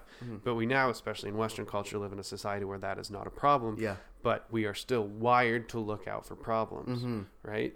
And because we're looking out for problems, we're always on edge. And if you're not going to the gym, if you're not giving yourself some stimulus to get that out, if you're not burning that anxious energy, eventually you reach a point of anxiety, of anxious breakdown, right? And anti-anxiety pills are still more effective than anything else once you get on the right one, which can take years. Mm-hmm. But a close second is exercise. Yeah. Right? Very close second. And meditation. Yeah. Can't remember which one is the one of those two, second and third. I don't know. I couldn't assume. I'm not familiar. But just getting out and doing things that you don't want to do and putting yourself through uncomfortable experiences and experiencing that type 2 fun and having something to chase after, right? Because that's the other thing about type 2 fun. It gives you a thing to chase after, right? Yeah. It gives you a goal. I used to love the chase. I think that's the issue that I've had lately is that last year I think a lot of it has to do with not managing the paintball place. When I was managing the facility, that pushed me to my absolute limit of working jobs. Some weeks were 60 hours, but the payoff was I was always so proud of what I was able to do. It gave me a lot of mental fortitude carrying this large paintball center on my back. Yeah. And from there, I had I guess the mental structure was like boxing is like it gave me that same drive. It's painful, but the payoff is amazing. And I was just in a state where I loved climbing. And when I stopped managing the paintball center, and I had a really chill summer, and I got a new job, which I really like, but it's a lot less stress. I got very comfortable, and that comfortability kind of snowballed into laziness and complacency, and domestication. That's one of my biggest fears in life. Is not necessarily. I used to say I was scared of like dying average, but I think I'm just more scared of dying not knowing what I could have done. You know, if I chase boxing to the height of my limits and I'm an average boxer, I will feel a lot better. At least you know. At least I knew, and I chased it, and I went to the peak. I just want to peak in my passions, and I'm just starting to come to realize like the type 1, type 2 makes a lot of sense. And last year I went from becoming a type 2 person who had that drive to complacency, and I'm kind of tired of it. I think I want to kind of touch base on what we were talking about earlier. The subject was really sport, and I felt like my explanation was a little sporadic. I want to take the filler out of my days. I want to take the completely unnutritional things that I do with my time that in a week later have given me no results. So that's binge watching anime. God, I love anime, but binge watching anime. It is playing Fortnite. It is playing video games in general. It is just sleeping until 11 o'clock. I find it a lot easier to not do things than to do things. So to take away the games, it's really easy for me. I can not play video games. I never really lately decided they don't really enjoy them. They're just a filler. Just because I have that time. I can take away the junk food. That's never been an issue. When I take it away, it's not hard to find healthy food. I have a great pantry where I live. And once I take those things away, that's the easy one of the best tips from so when it comes to like healthy living and clean living and dieting and one of the things that I've always said and recently has become like the big thing is not hard strict rules, it's sustainability. Right? People who go cold turkey almost always fail. People who have like these grandiose visions of what they want to do, they do it for 2 weeks and then they fail because it's too hard. So it's like it's sustainability. So one of the things that a lot of people suggest is don't have unhealthy food in your house. Right? If you want a bag of chips, when you're out at the gas station, buy a small snack size bag of chips. Absolutely. Right? Get yourself a chocolate bar. Right? That's not going to kill you. Right? And it's going to give you what you want. But then it's not at home. You're not sitting down and watching TV with a giant bag of chips. Right? That's a big one. Sustainability is a big one. I'm gonna be right back. Okay, I'm just gonna pause this really quick because I also have to use the washroom. Well, after you. You can go ahead. I gotta pause this while we're going. We're doing pretty good actually. What time is it? It's 5 o'clock. Okay. Okay, so you said you want to go back and talk about sports, or was it just more about like? No, it was more on the subject of the dopamine detox and all that was said and done. I feel like a lot of people and we get stuck in the simulation of today. We live in such a simulated world. There are so many things, so many outlets you can use to keep you stimulated. And I think that's what makes a lot of people complacent, whether it's VR or movies. There are so many new and immersive experiences that will give you the stimulation you desire. and people can fill their entire lives up with. You just escape from the world. You can just escape. You know, it used to be very much limited to, I would say, like television and magazines and newspapers. But today there's just so much you can do to occupy your time and have fun. At the same time, as time can pass so quickly, and you have so much spare time to do the things you love. But it's hard to, you know, sit down and practice guitar when you could sit down and, you know, hop on, you know, the video games. And for me, what I want to do and for what I want to be, I got to put aside a lot of that filler stuff. There's room for it in controlled amounts. But I don't think it's bad to play video games absolutely or watch a movie. not. Like, absolutely not. I never understand like that. Like that's another one of those things about sustainability. Is like don't just fucking like playing video games is fine. I agree. Right? I agree. But like control it. Find other things to do. And that's like my whole thing about domestication is like I know so many people, especially like they move out, they get their job, they get their 40-hour a week job.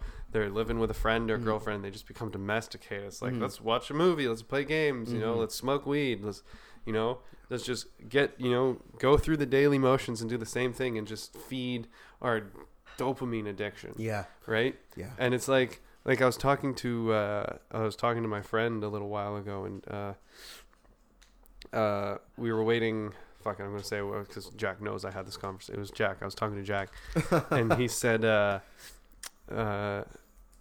we were waiting for one of his friends to get online and play Halo with us, and he's like, his friend was like, I just got to grab some dinner, then I'll be on, right?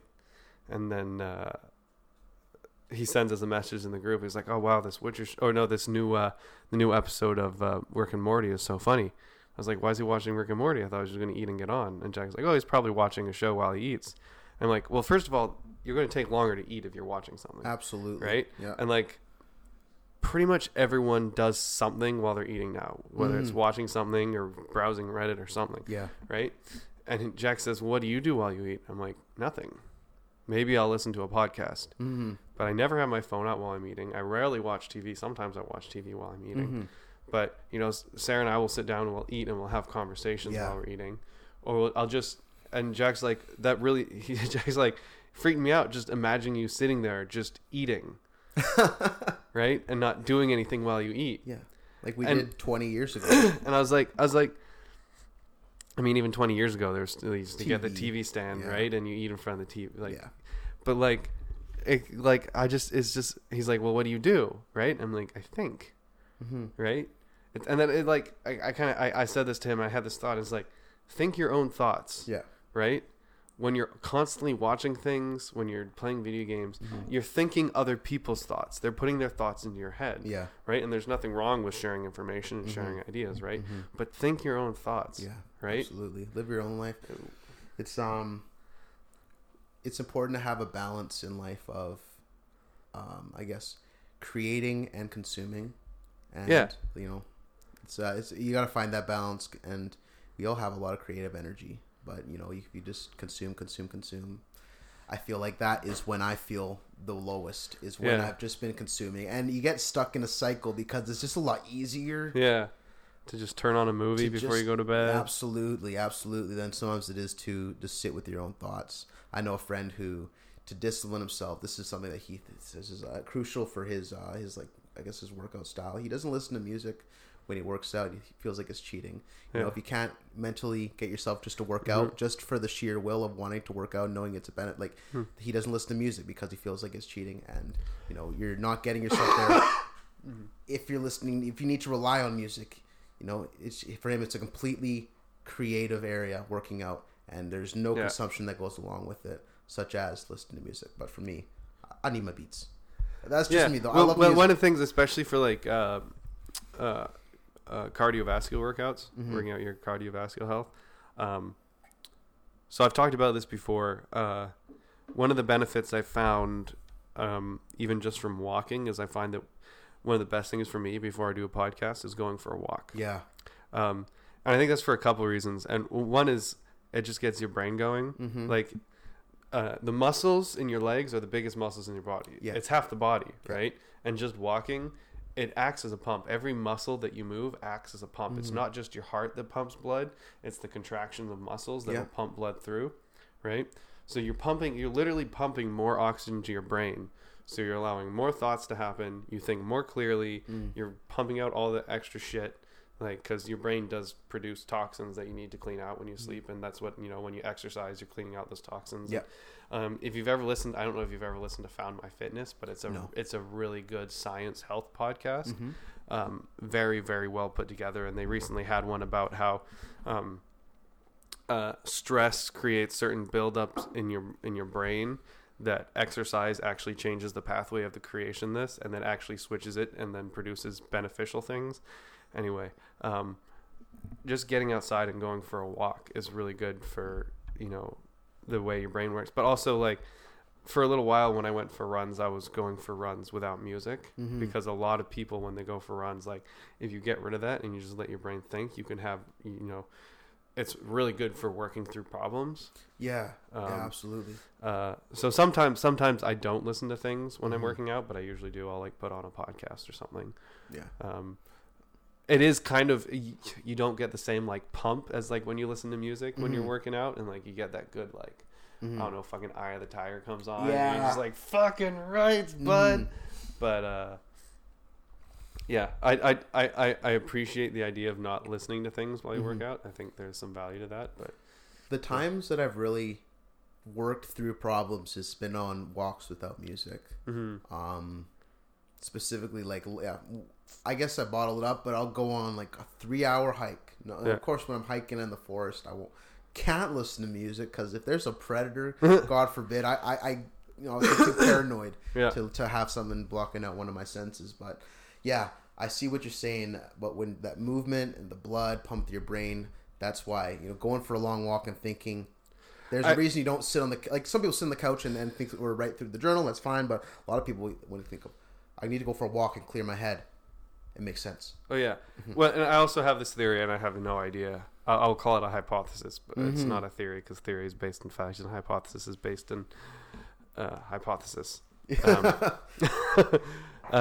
So, when you go for a walk with someone, and you have a really good conversation with them, partially is probably because there's more blood flow in your brain, right? And you're getting more oxygen to your brain, yada yada yada. But I also think there's an evolutionary benefit to it, especially for like back when humans were persistent hunters, right? And people would go on long hunting trips, or even, like, travel extremely far distances, right? From one town to another, one city to another. There was a benefit to be, if you were someone who was able to talk and converse and connect with someone on long trips while you were walking, you were better set to survive in the society, right? You were more likely to make connections that you needed. You would, more likely to have children, and more likely to have people that were around you to help you raise your children, and just generally, produce better offspring, right? So I think there's value to just being able to walk and talk, and that's why you generally have better conversations when you're walking. Long walks on the beach, the true signs of an alpha male. Long walks on the beach. God, makes me think about bad Tinder profile. God, Tinder. I matched with 3 people in my 6 months on Tinder, and none of them, I was immediately like, why am I doing this? I bought the gold. I bought the Tinder gold. I know more people who paid for Tinder than didn't pay for Tinder. Yeah, you know what? On the male end of things, you kind of need to. Yeah. If you want, if you're looking for as many matches as possible. It's such a weird thing, because you're literally paying for sex, but you're paying a third party for sex. Yeah. Which is acceptable. Like, you can do that. You can pay someone else, but like you couldn't actually pay a pimp, but you can pay a company. Yeah. Like, it's weird, you right? You can pay for, but I don't know. You're not, because it makes sense to me, because you're not, in the sense you're paying it for, if your goal is on Tinder is for sex. I'm not saying mine was or wasn't, but I guess in a sense you are paying for sex, but obviously it's totally different than paying someone for sex. But in the concept, you're out putting money for connections, for that chance, for the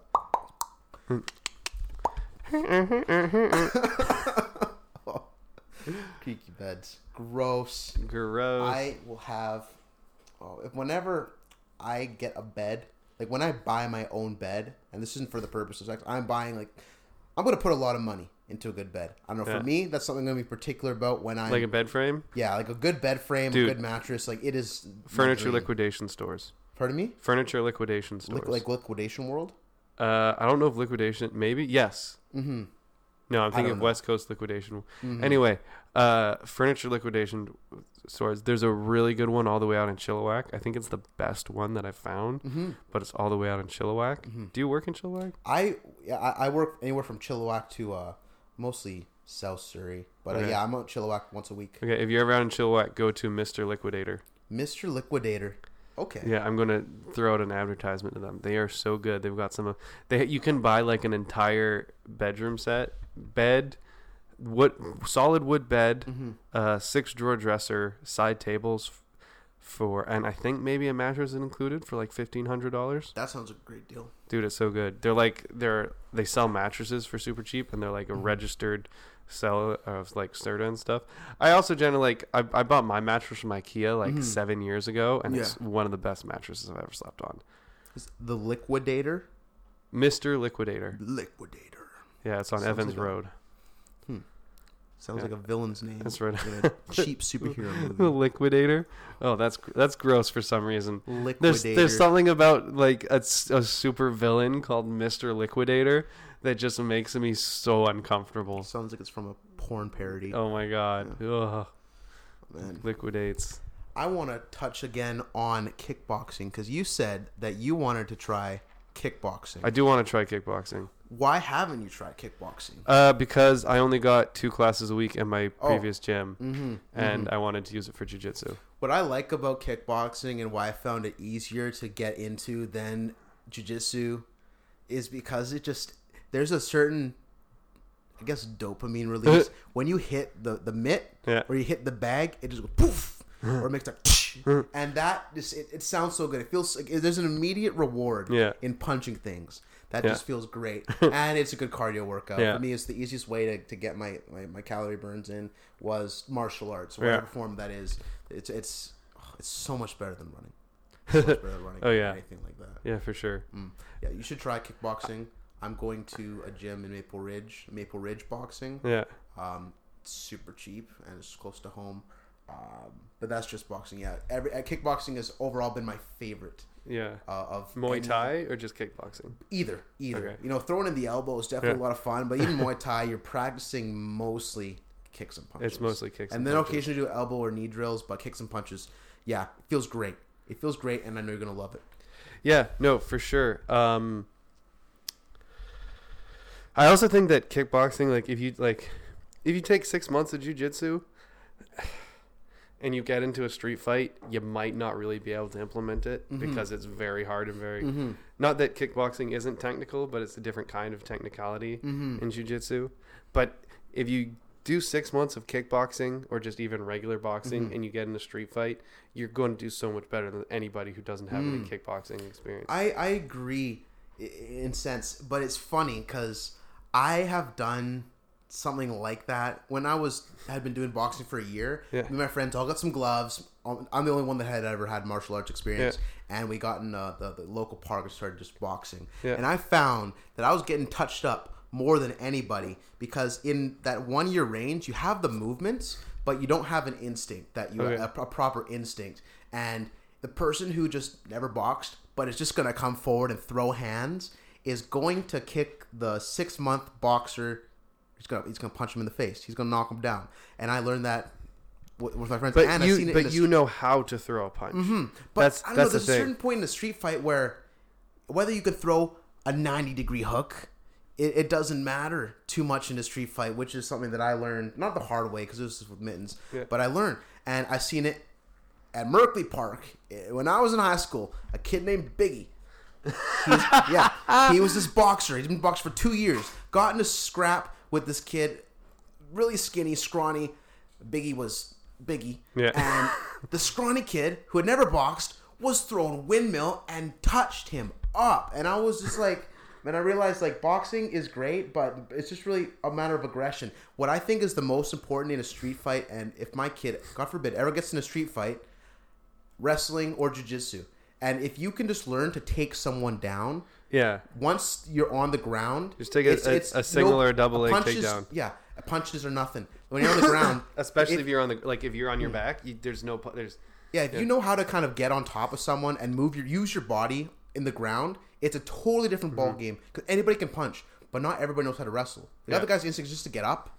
Yeah. But when you know how to use your body weight in the ground, personally, I'd rather know wrestling in a street fight or teach my kids how to wrestle. If I lived in the scummy neighborhood, my kids would be doing it. But the thing, and I mean, correct me if I'm wrong on this. I'm not as familiar with wrestling, but with wrestling, you get to the pin and then you stop, right? Like, you get their back. What is it? Is it a 3-second count, or is it just? No, in wrestling, it's both shoulders touching the ground. If you're with no momentum. Yeah. If there's a moment of stillness. Yeah. Back to the ground. That's it. That's not like WWE where they do the 1, 2, 3. It's just a short moment. Yeah. Okay. Because to me, when I think about that and using it in like a street fight, with jiu-jitsu, it's not getting them on the ground, it's getting them into submission. It's getting them and like before I even knew what jiu-jitsu was, like many years ago, I always figured like if I was going to get into martial arts, it would want to be something that's about submission and manipulating their body, that you could just come and you can take them and you put them in a position that they don't want to be in, right? And then I found out that's what jiu-jitsu was, and then so like I eventually got into jiu-jitsu. And if you're in a street fight, if you're learning in wrestling, you're going to get them to the ground, right? Especially if they don't have any wrestling experience. You're going to get them onto the ground, and then you're going to have them pin, right? But they're going to be struggling trying to get up, and then you don't have that extra step of like getting them to submit and getting them to tap. Yeah. Right? With jiu-jitsu, if you get them to the ground and then lock them up into an arm bar, and it's like, if you don't tap and if you don't submit and say that I have won this fight, I'm going to break your arm. Right? At the elbow. I think a jiu-jitsu artist might, I think I'd be more inclined to say the jiu-jitsu guy in a raw fight, no holds bar, UFC 1 type of fight. Yeah. I would put my money on the jiu-jitsu guy. I mean, Royce Gracie. Jiu-jitsu versus wrestler, you mean? Yeah, jiu-jitsu versus wrestler. I'd put my money on a jiu-jitsu guy because once they both get to the ground, which is a position they're both, familiar with, one has more tools than the other, the jiu-jitsu artist. Yeah. But a wrestler is heavy. Yeah. Like it's a sprint. Like, there are jiu-jitsu fighters that are fucking heavy. Like you roll like a 120-pound guy and he feels like he weighs 300 pounds, and you're like, bitch, what are you doing? Like, where's this weight coming from? Like, but like the wrestler has the pressure. On the flip side, I don't know what defense is like in wrestling. Jiu-jitsu is a lot about. I mean, I'm sure there's a lot of escapes and stuff in wrestling and stuff. Yeah, but the wrestling escapes and wrestling defense would not work in jiu-jitsu because in wrestling, just lie on your stomach, put your face to the ground. They can't flip you on your back. Yeah. But in jiu-jitsu, that guy's going to choke you out. Oh, yeah. He's going to choke you out. He's going to take your arm, bend it back. Very different. Jiu-jitsu has a lot more tools. Yeah. But, yeah. I'd rather my kid know how to grapple in general in a street fight than boxing. That's what I've kind of seen. Although I prefer kickboxing stuff, it's much more fun to me. I'd rather my kid know grappling for proper self-defense. See, that's something I think about a lot too, is like when it comes to a street fight, like no gi versus gi. Like, in all honesty, like people aren't gonna be wearing a gi. Like, obviously, when you get into street fights, so no gi could be better. But if they're wearing any kind of coat or jacket, like if you're doing no gi if you're doing jiu-jitsu against someone who hasn't trained in jiu-jitsu and they're not wearing a jacket, they might be able to like wiggle out. It's a little bit more flexible. But you have to be better at no gi to win a fight with someone who's not wearing a jacket. But if they are wearing a jacket and you have those grips, they're donezo, right? If you can get the wrist and collar, and you can like you pop you get the wrist and collar and you pop your foot up onto their fucking like just onto their hip, and you just do a little spin and drop them to the ground. Yeah, they may fall down on top of you, but they have the wrist and collar. They're in your closed guard now. Yeah. You do a quick swivel and then pop them into an arm bar, and they're donezo, right? Yeah, you're like game over, man.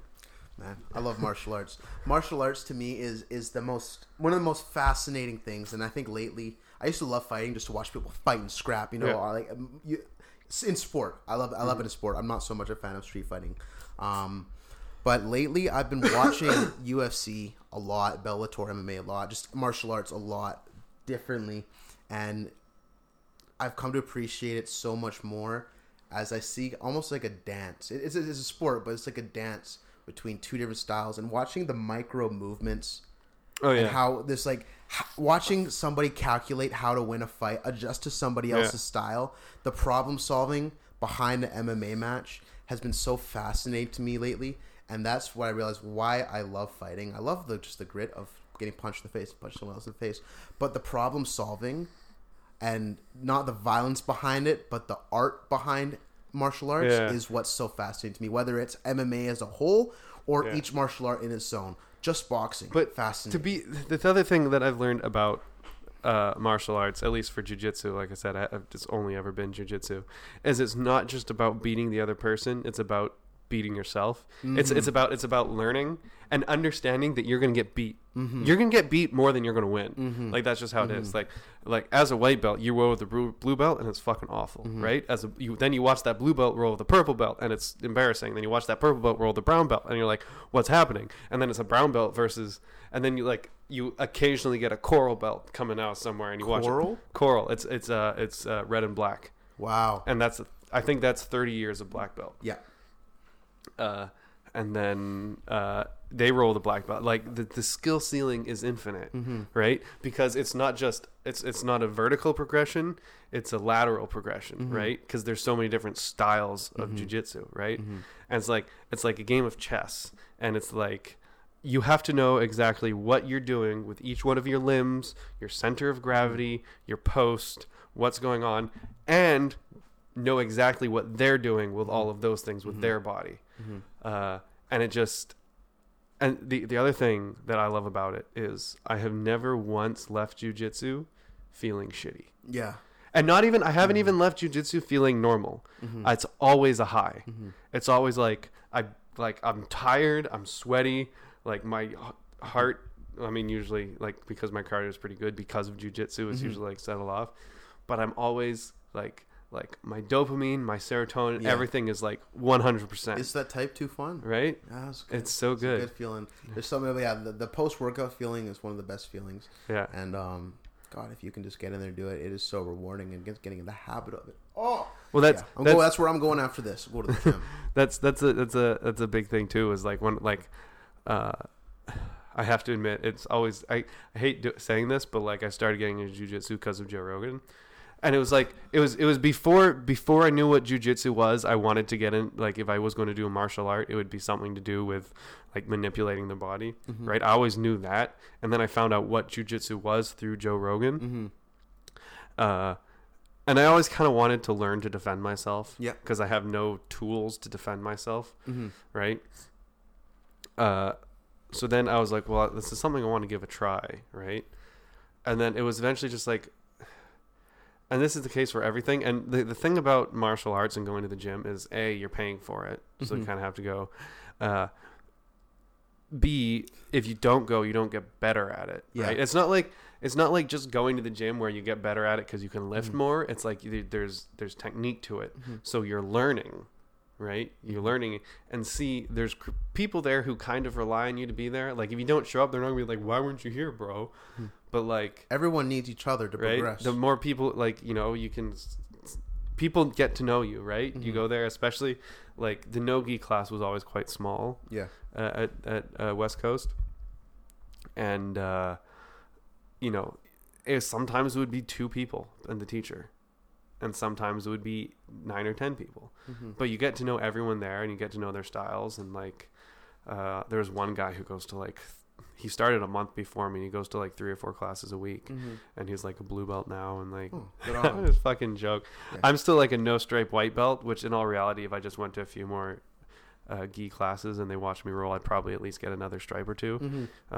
But when you're going no-gi, you don't wear a belt. You don't get, like, you do technically get stripes, but like you're not wearing a belt, so nobody's looking at what belt you are.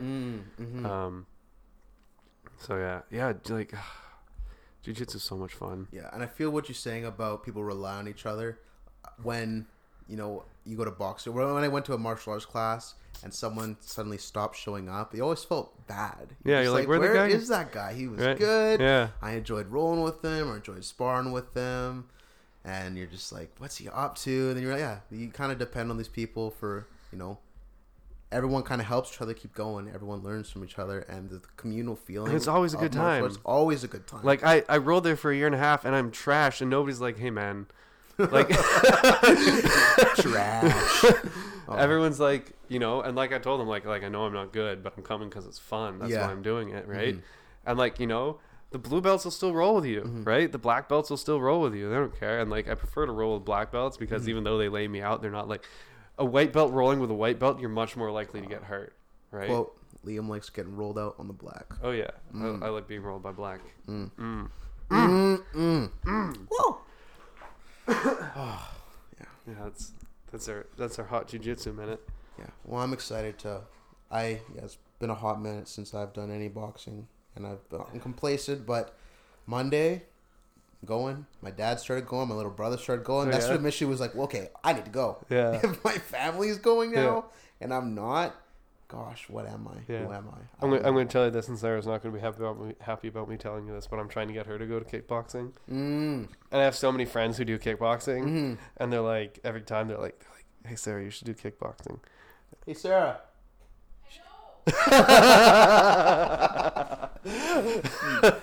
I want to approach it with the totally.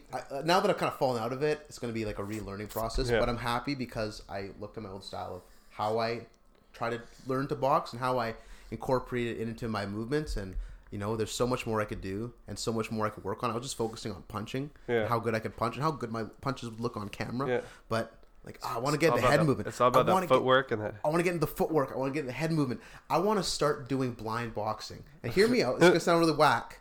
But wearing a blindfold and just having a partner shout out 1, 2, 3, 4. Just going left, right. And then doing it without the 1, 2, without the count. Yeah. But just doing the same rhythm, right? Yeah. Just getting used to moving in rhythm. Because people always punch left, right. You just, once you punch with your right, your body just wound up left. Come back to left. This is how punching works. Yeah. And I want to do some like Dragon Ball-esque training methods. Some Star Wars shit. Yeah, some Star Wars using the Force.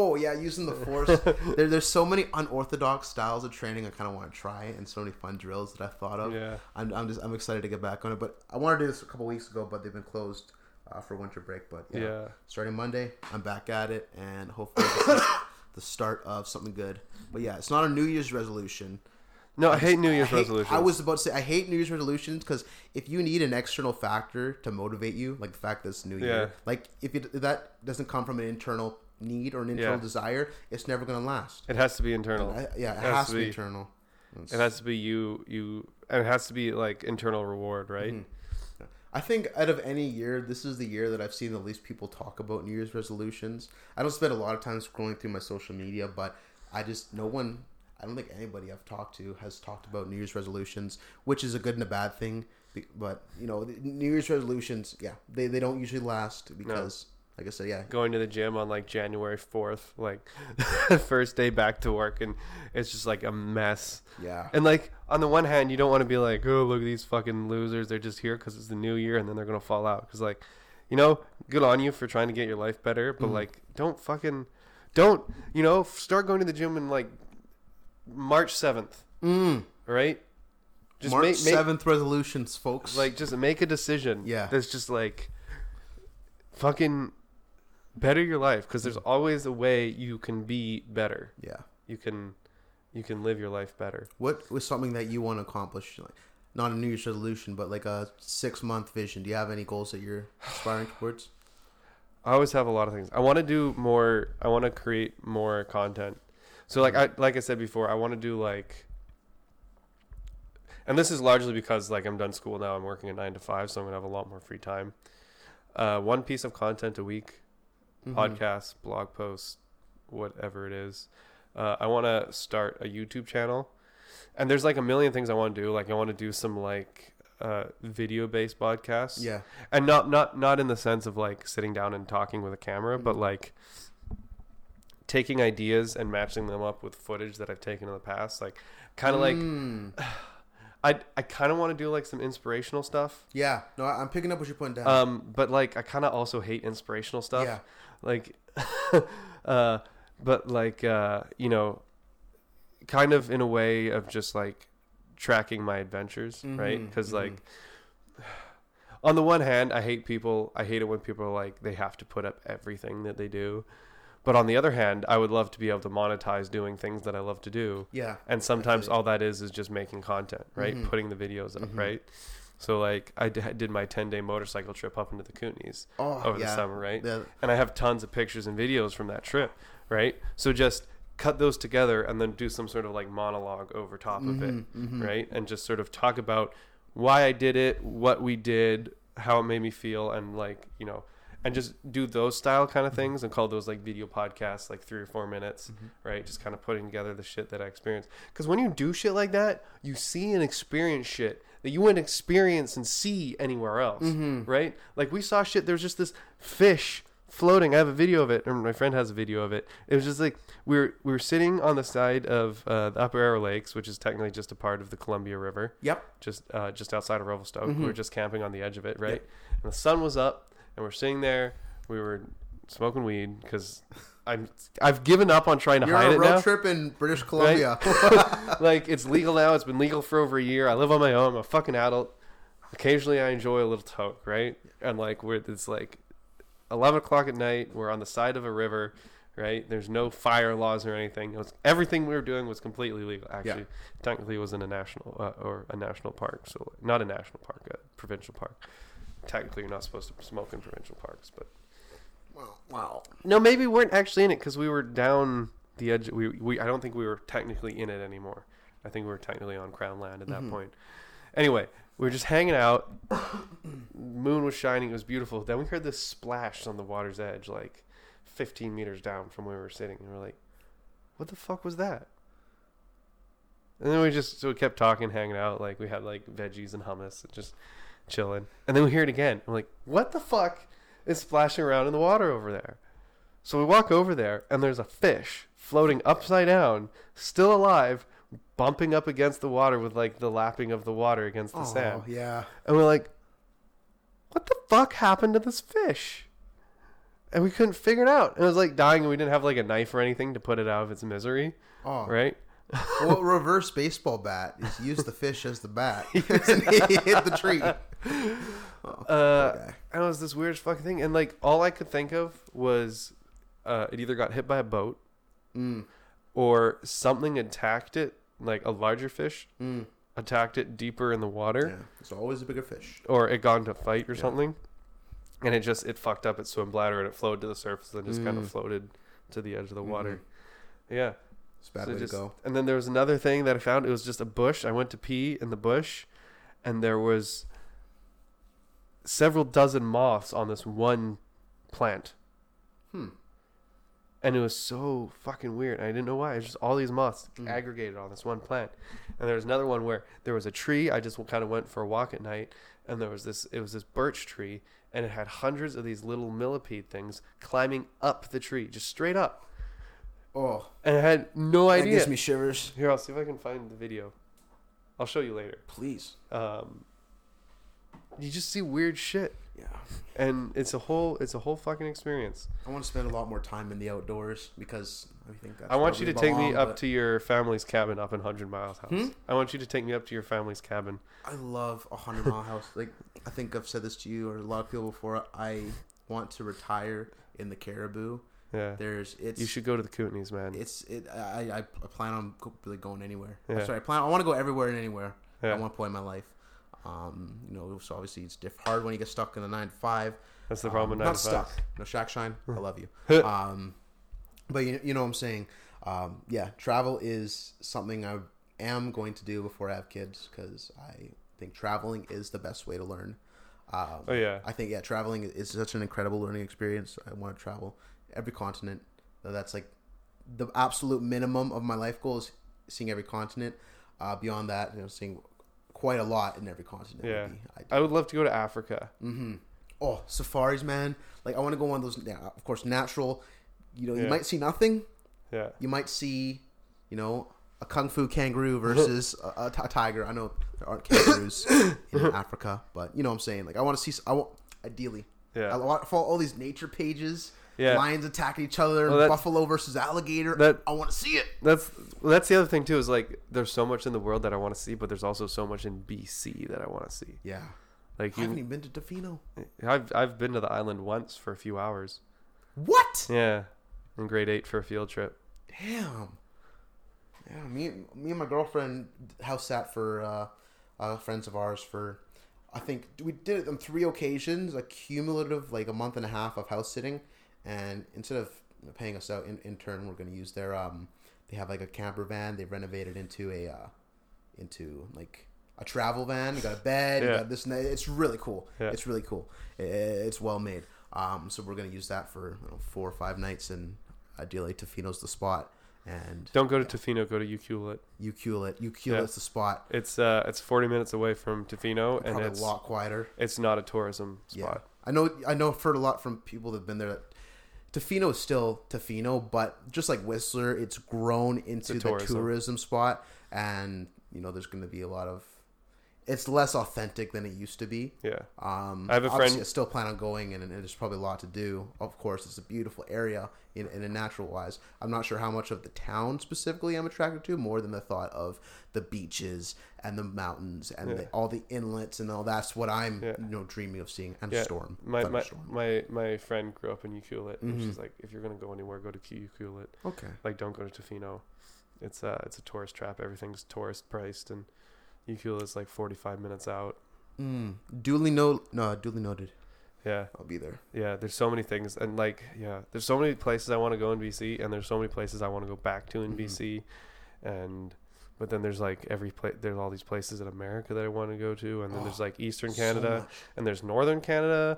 Like I'd love to go to the Arctic. I'd love to go to like Yukon or Alaska. Really, I'm indifferent to which one, but man, I want to see the tundra. Yeah. I want to see a big bear. I want to see a big bear. Not one of these pussy ass black bears. I want to see a big bear. Oh, dude, I used to have an issue, not with black bears being a danger to me, but me being a danger to myself. I would, every time I saw a black bear, as fast as I could, I'd sprint towards the black bear. And at first it was me starting to like scare them off, kind of wave my arms, run. But then I just became addicted to like, I am more alpha than this bear, and I will prove it to myself that I am the alpha. Prove it to this bear that I'm the alpha, and prove to myself I have no fear. So I would just start running at bears. And one day it got dangerous, really dangerous, when I was kind of stalking a bear with my friend. And I turned away for a minute, like 10 seconds to text one of my someone that was outside of the area, saying, "Hey, just so you know, we're kind of following this bear." I turn around, and my friend is all of a sudden like 15 meters away from me, and I turn around the other way, and the bear is about 10 meters closer than it was. God. And in that moment, the bear had bluff charged us. Oh shit! But I was on my phone sending a text, and that was when I kind of stopped. Yeah, it's a good idea, because the other thing too is you also have to make sure there's no babies around. Yeah. When you charge at a bear. Oh. Yeah. Because sometimes you don't see the babies because they're only about a foot and a half off the ground. Fucking phone. I need to get I got a new phone a few days ago. It's shiny. Yeah, but feel how slick this plastic is on the back. It just fucking slides off of everything. If you put it on paper, it's like just like good fucking luck, man. Just like yeah. Yeah, I need to. It's like it's lathered in baby oil. Yeah, it's fucking. Yeah, when I go and buy phones, I don't do any research beforehand. I just go, give me a phone, because all phones are the same. I had this conversation last night as well. Oh, no, it's not true. Tell me why they're not the same. Well, some phones, it's like I think for me, it's like over the lifespan of 2 years, will it still have a strong processing power? And I find like, at first, a lot of phones are not the same. I agree with you. But for me, it's like quality. And then like the 2 years after your phone, is it still going to be fast? iPhones, I haven't found that. With my Google Pixel 2 XL, I have. Don't get iPhones. iPhones are trash. And I do see a difference in quality between some of the cameras. It's usually a generational thing. All the phones made in 2017 will kind of have the same. Okay, but have you? Okay, so I actually had this discussion last night again. So for the people that actually listen to all these podcasts. I apologize to anybody listening who listened to the previous one, but like, so the differences in camera come from a few things. First of all, it's all software. The hardware, they've added more lenses on recent cameras, which is good because it allows you to catch more light, which is a big important thing. But it's not about the number of pixels, it's about pixel density, right? And a high pixel density isn't necessarily a good thing, because if you have a sensor size of 1.5 centimeters, which is, I don't know, maybe that big on most phones, because you have a lens, a teeny tiny lens that can only capture so much light, and then a sensor behind it, and then you pack a bunch of fucking pixels on it. It doesn't matter if it doesn't matter if you have fucking 50 megapixels or 2 megapixels, because if your sensor size is only, whatever, 1.5 centimeters by 1.5 centimeters, the amount of light, instead of, let's say 1 photon, that's not the case because those are tiny, but like, or 1 unit of light, let's just say 1 unit of light. Instead of 1 unit of light hitting 1 pixel, 1 unit of light is hitting 200 pixels. Oh, so it's... But all those 200 pixels are still producing the same image as that 1 pixel, because it's only getting 1 bit of light. Yeah. Right? Okay. So, first of all, if you get 6 images lined up, taken from 6 different phones, and you say, well, yeah, you can tell that this one's slightly better.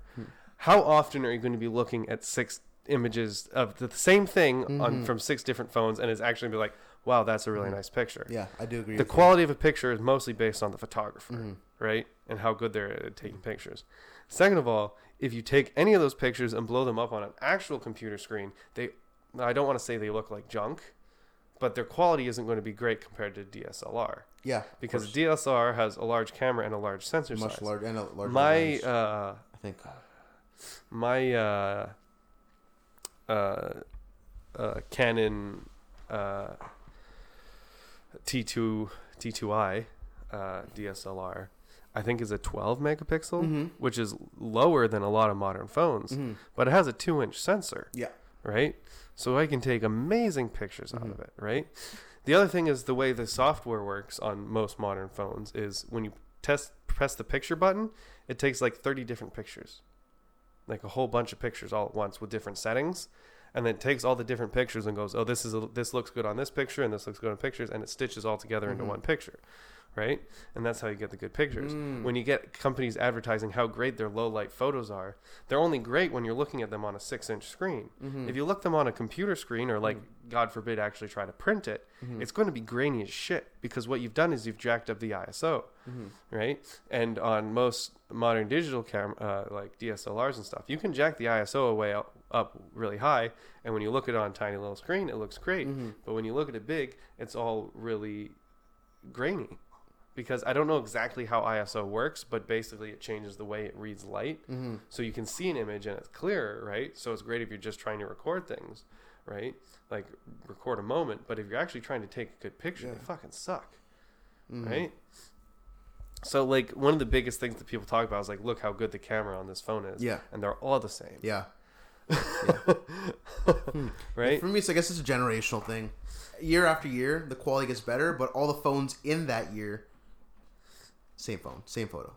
And it's like, I mean, yeah, obviously you look at photos from now versus photos on phone 6 years ago. But even like... I don't know. I see it, but one thing I'm going to pull up... I can't do it on this because I don't think I'm logged onto this computer. Huge difference. Huge difference. Incredibly noticeable difference between an iPhone 8 and my Google Pixel 2 XL. I love it. I don't know. I think it takes great photos. I think even with low motion photos look great. The other thing, too, is screen quality. That's just me. The other thing is screen quality. And maybe I'll pull it up later. I'll see if I can find it now, actually. It won't be as good on this screen.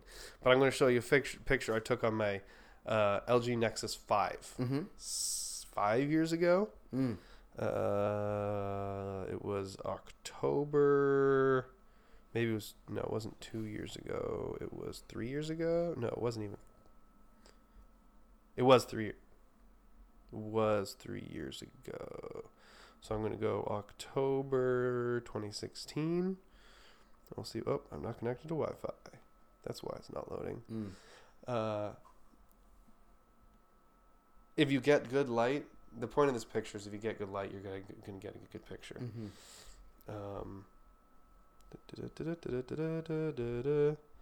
Nope. Here it is. Zoom in on that picture anywhere.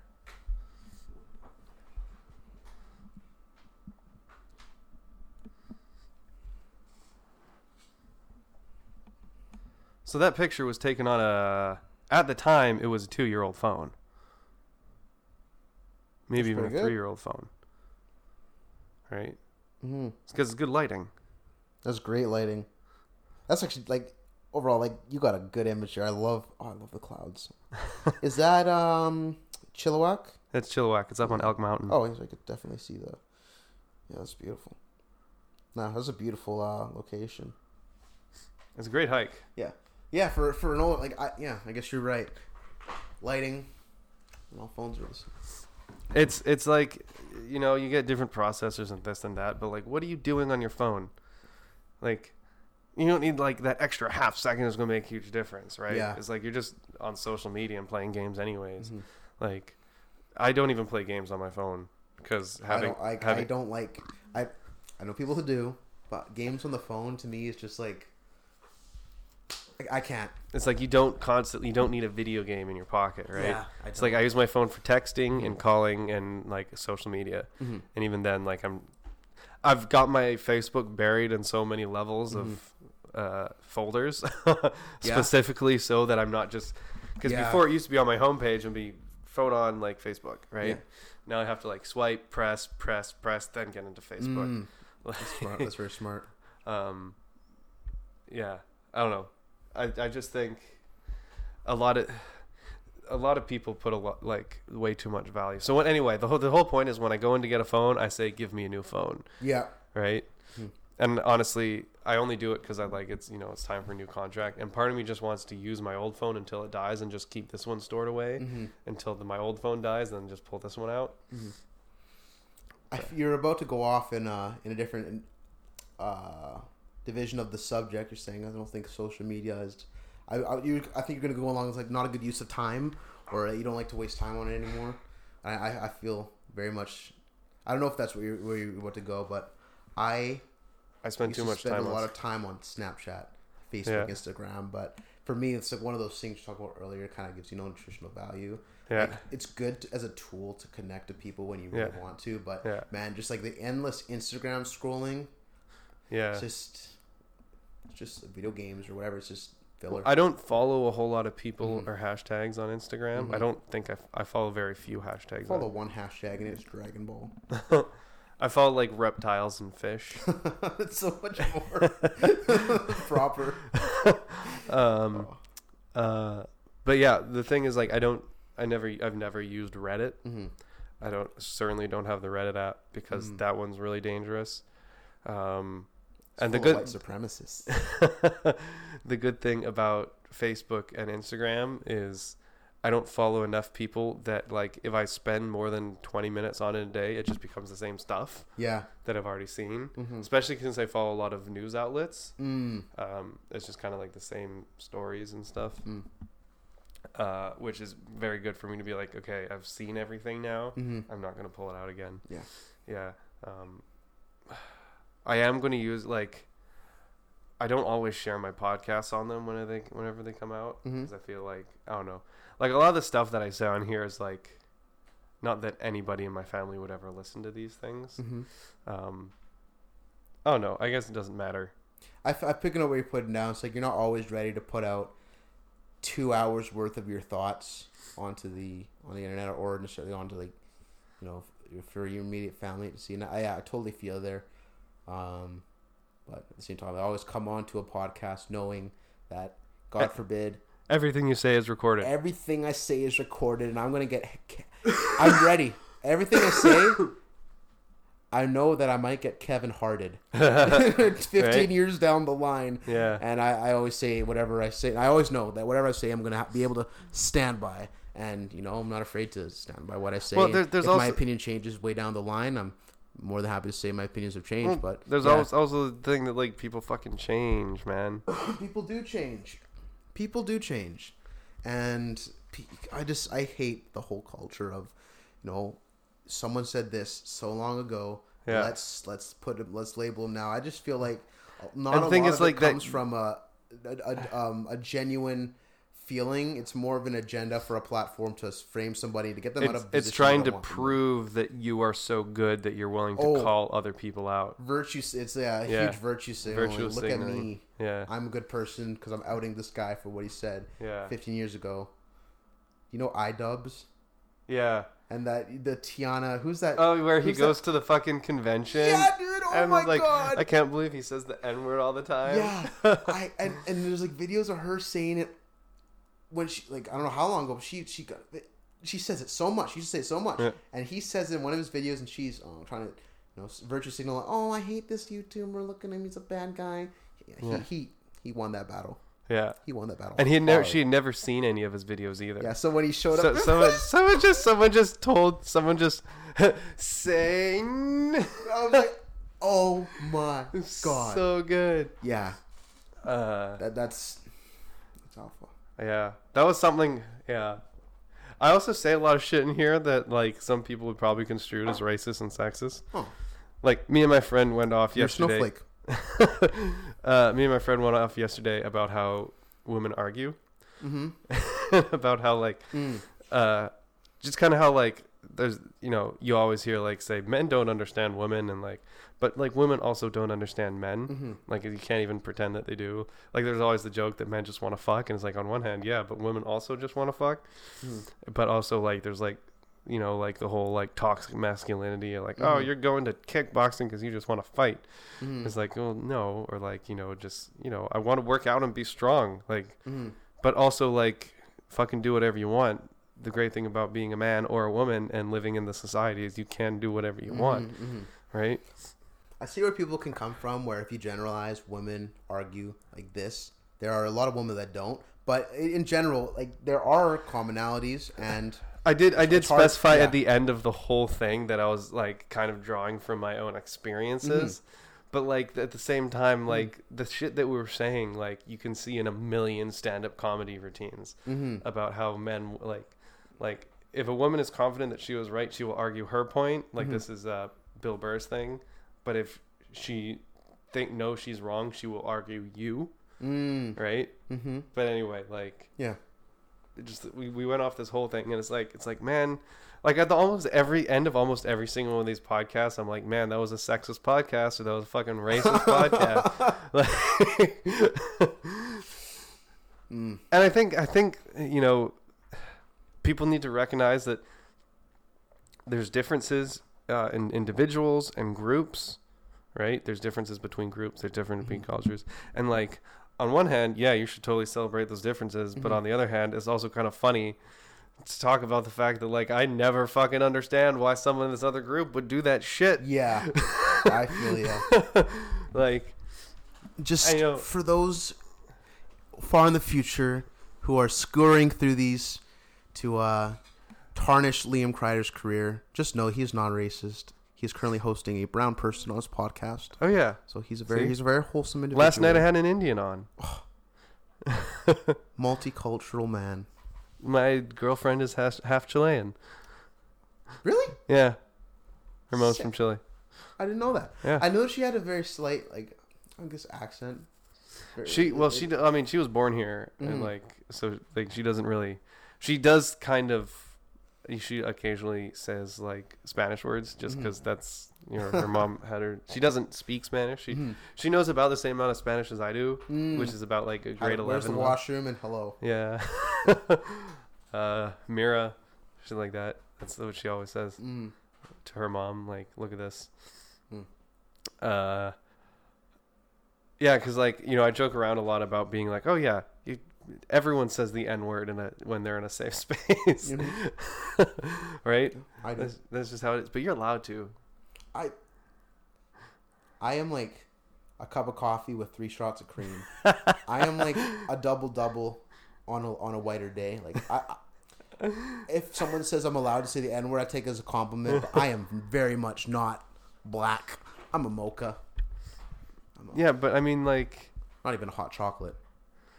I'm a mocha. It's a touchy subject. And we were also talking about how it's a great word. Mm-hmm.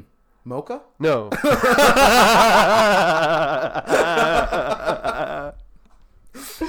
Mocha shit. What's up, mocha? Mocha's in Paris. This is my mocha, Dionte. Oh. Yeah, no. I'm just going to start saying mocha instead of the N-word. Eventually, mocha's going to be the new... I don't know. I'm afraid to say it. I know, I'm afraid right? to say it on a podcast. Right? It's scary. It's scary. It's scary. I wouldn't have been afraid if this were, I don't know, 10 years ago. But God, no, this is 2020. This is the witch hunting era. Yeah. Goodness. And in a way, that's good. In a way, it's good that we've kind of progressed. Yeah, I think there's something. I think there are people that have gone way too far. Mm-hmm. And I think as far as PC culture goes, there's like a slow push back against it. Yeah, absolutely. Like recently, John Boyega. You know John Boyega? Oh, the yeah. Black guy in Star Wars. Yeah, my mocha. Finn.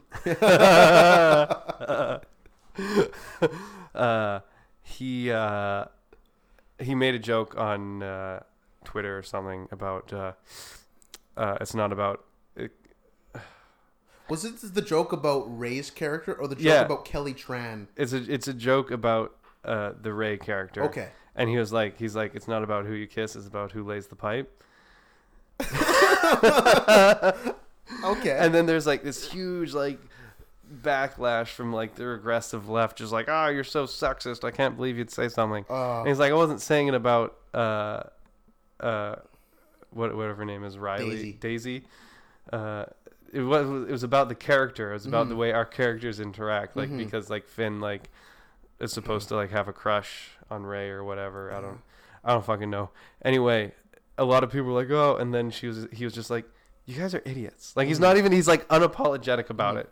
He's like, some people like, one guy was like, oh my God, I can't believe like so fucking sexist, you know, like you're an idiot. And the guy, John Boyega just responds with, you're an idiot. Like he's just not even, it's like, fucking deal with it, you guys. Like get over it. And I kind of like that there's still a few people left in Hollywood that are just like, fucking, it's a joke. Yeah. It's a joke about fictitious people, right? And like, it's like, I can't believe you did this slang for sex. Like, you're not even allowed to make jokes about sex anymore.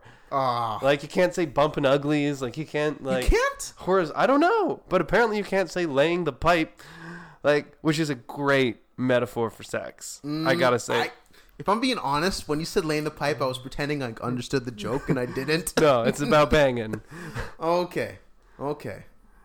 I think that's pretty good. I did. That's pretty good. Yeah. Right. You gotta pee again? I need to use the washroom. All right. Well, I think we're at 6 o'clock here. Yeah. Well. I guess we should probably. We're about 2 hours. I think 2 hours and 12 minutes. Wow. Yeah. So let's just wrap up and say. So you've taken some things away from your attempt at clean living. Is there something that? So you take cold showers. You're gonna start kickboxing again. Yeah. What's something that you want to? What's one thing that you're going to add to it? What's the next thing that you want to? Well, to pull on my list again, there were a lot of habits I plan on implementing over the next year, 2 years. Things are things that I want to have in my daily routine. I want to get up early. I want to be an early riser. Yeah. I love early mornings. I want to meditate every day. Yeah. I want to journal, ideally every day if there is a need for it. Yeah. Cold showers, clean diet, no sugar, nothing, less processed stuff. It's just a matter of implementing all of these things. What's the next thing that you're going to add? Consistent sleep schedule. Okay. Getting up at 6 o'clock every day, because I feel like that's a cornerstone for meditation. Because meditation for me is the best in the morning. So a lot of things. You're supposed to meditate in the morning. Yeah. People meditate right before bed. It's kind of useless. Mm-hmm. I want to do the habits that are going to make the other habits become a byproduct of it. I just keep some habits. So I think the next thing for me is, especially that work starting up again, just early mornings. Yeah. I love early mornings. But I just really need to simplify and stop overthinking. Yeah. I was originally doing all of this. Yeah. So that boxing would be easier. If I have a clean life, I'm gonna have more, motivation to go to the gym. Yeah. If I feel good, I'm eating good, I'm gonna go to the gym. I just need to start going to the gym. Yeah. And that's the biggest thing. So for me, aside from having a consistent early morning, because I like early mornings. You need to get closer to the mic there. Aside from having the consistent early mornings, I just need to start boxing. Instead of overthinking, the approach to it. That was I never finished that story before, but like the whole Joe Rogan started I just need to go to the jiu-jitsu thing. I just need to go do the jiu-jitsu and start doing it, and then suddenly a year will have passed, and I will have been doing jiu-jitsu for a year. Yeah. Right? Yeah. Because that's how time works. It is. And people are always like, I'll just do it tomorrow. I'm going to do it tomorrow. Yeah. But then you just keep doing it tomorrow until it's next year. That's literally 2019 for Dionte Hurtado. Is why I started this podcast and my website and everything. No more wasted days, because every fucking day I was like, fuck, I waste. I didn't. It's so frustrating. I didn't put anything out. I didn't create anything. I didn't leave anything behind. I didn't learn anything. I didn't affect anybody. Like when I sit down and do these podcasts with you or other my friends, and we get up and leave, and it's like people are like, wow, that was a lot of fun. Yeah. I learned something. I haven't sat down and just talked to someone like that. For me, I feel like I've had effect on someone, even if it's just one person, and I love that. And then I love that we have the podcast recorded, that if someone else decides to listen to it, they feel like, it's you're kind of participating, right? Yeah. So my aunt asked me, I told her I was doing a podcast with my friend. Yeah. She's like, she's very much a lot about self-help and motivations. Yeah. And she's very, very one of the smartest people I know. And she's like, why do you want to do a podcast? Just curious.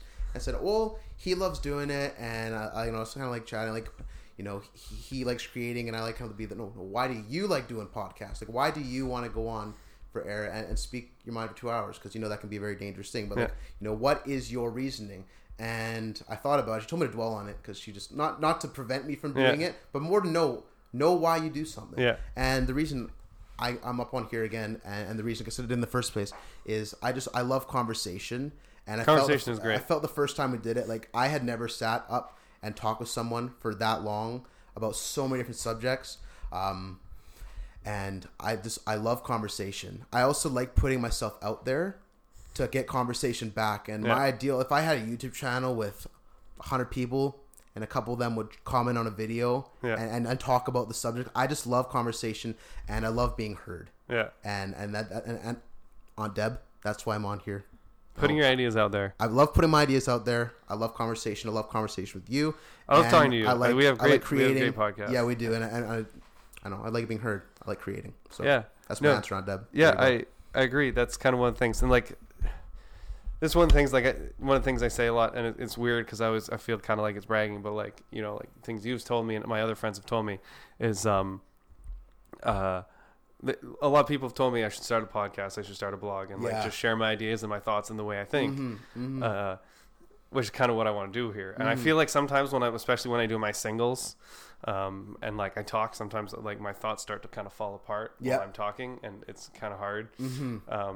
But just talking and learning about how to talk about your ideas and share them in a way that makes sense to other people, I think is very important. Yeah. Because sometimes I'll have a thought in my head, I'm like, well, that makes sense, and then I start talking about it, and I'm like, I'm not articulating this properly, right? So I think that's very important. But it's the same thing. I love having conversation, and I love talking to people, and I love, just putting things away for 2 hours and just being face to face with one other person or two other people, and just kind of seeing where the conversation takes you. It's one of the most natural things, if anything, about this day is sitting down and conversing with someone. Yeah. As opposed to me being at home this morning, playing video games and watch TV. This is real. Yeah. And I love it.